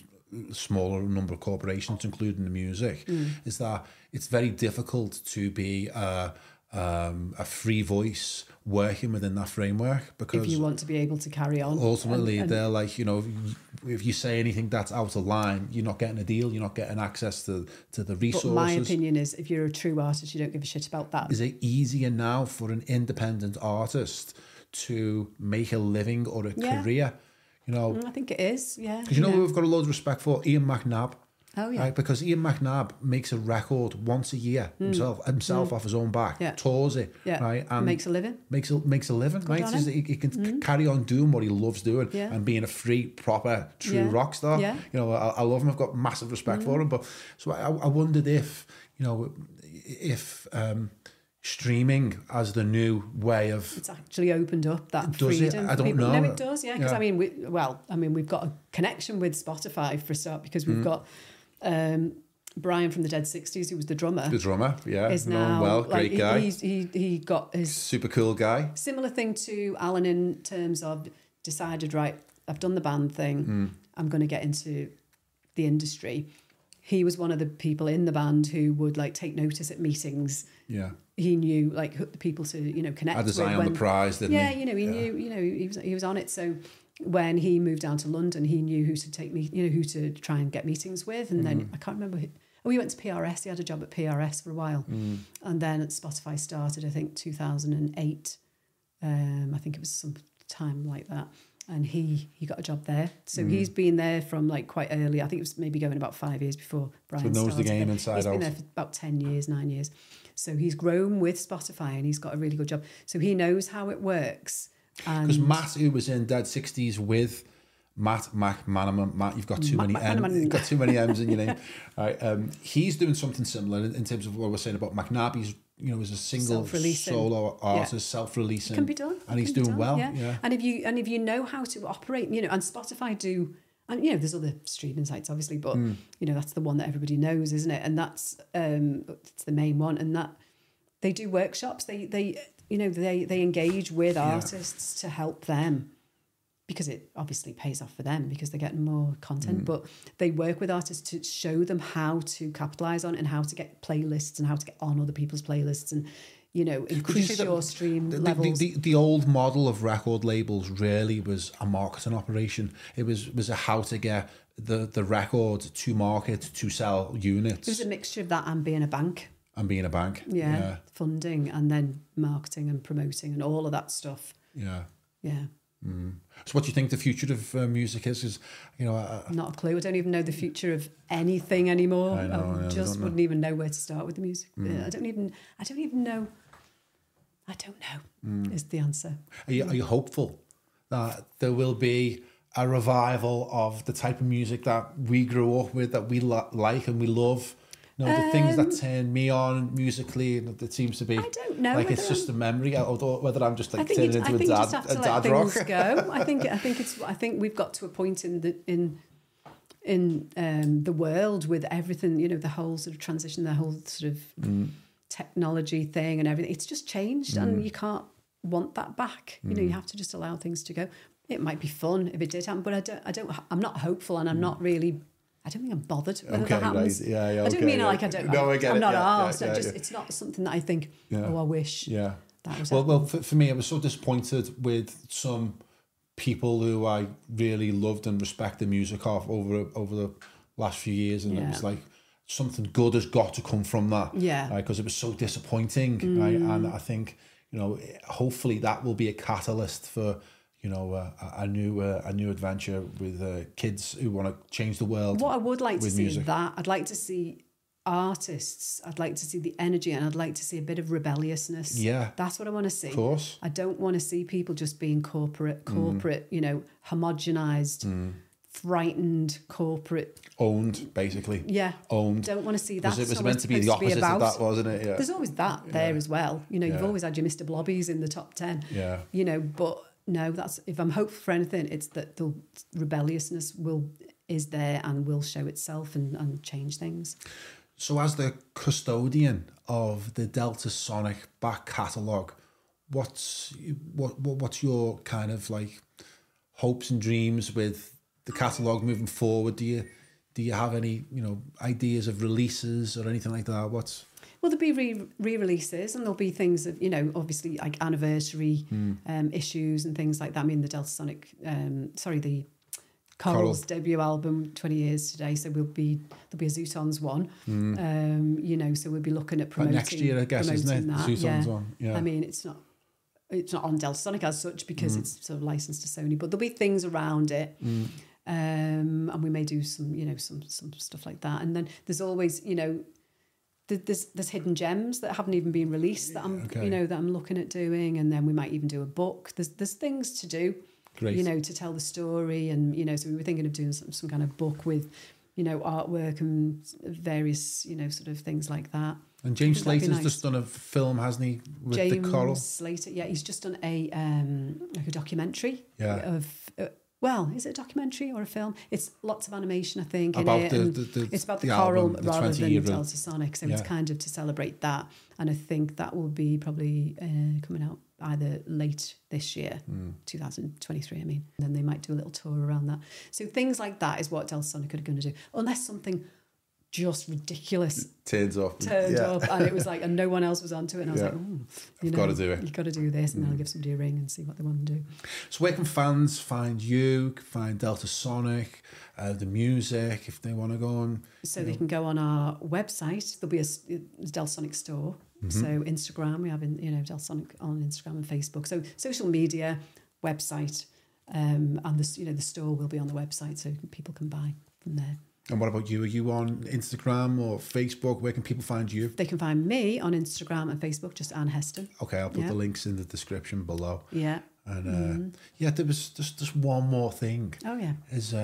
There was a rumour going around Liverpool that Alan's real father may have been one of the most successful musicians in Liverpool's history. Can you shed any light on that rumour? Well, there was a rumour. It came. He didn't even know about the rumour because his auntie. It was after his death. His auntie said, "I'm sure his dad can't name the person, obviously, because we don't know." So all I'll say is maybe we should let it be. And I'm so grateful that you gave me this opportunity to chat to you about it. I've loved it, every minute of it. I've enjoyed it too long. Oh yeah, it's been great, and I look forward to the next one. Yeah. Anne Heston, thanks so much for coming on the show. Thank you. Deltasonic started, it was called EWO first, and that was for 18 months or something, and it was started, pretty much on New Year's Eve, the millennium, and then we were doing hip hop, and we put out 3 10-inches, and because we didn't have any money or distribution or anything, and that got us a distribution deal with Pinnacle. And then I just thought, right, I've had enough of this, I want to do guitars, and I sort of had an instinct that there hadn't been any great guitar bands for a while, and that you can tell if you're older, you can tell when the climate's going to change, so I sort of knew it was going to change. And then I went to see Peasy, a friend of mine who was running a rehearsal studio, and there was this bunch of kids there, and they were playing pool, and they just had that absolute cocksure confidence. In order to release the record, I needed to get them a manager first and start the whole thing, but no one was interested, so in the end I did it myself. Basically everyone loved the band, but the band was sort of signed to Deltasonic, or so everybody thought. They thought they were, but the truth is they were never signed to Deltasonic. And I was managing them at the time, so we couldn't actually have them signed to us. So it turned into, rather than signing the Coral, trying to do a label deal with us. And really that started out at a small level, and it took a while to do. And the great thing is, if you're heading in the right direction, it takes a while. Every week your hand gets stronger. Well, at the same time, we had the Zootons. James from the Coral was saying to me, this guy's great, and I was saying, I've seen his band, they're crap, I don't like them at all. And anyway, so he said, no, you've got to hear his solo stuff. So we played him the stuff, and Dave was like 19 or something at the time, and I went, that's great, we love it. And then over the next probably 2 months, he put together a band, and we were lucky at that time that Liverpool hadn't kicked off. So there was a lot of good musicians around, and he managed to get all the good ones in his band. He got Russ and Sean voicing, and then they were playing as a 4-piece for a while. But I don't think it was till Abbey joined that they became the Zootons properly. How do you feel Deltasonic has affected the kind of music scene in Liverpool? As I said before, I think you're here in spite of the music scene. It gives everyone, it brings everyone together in that there's a focus on someone for them to hate.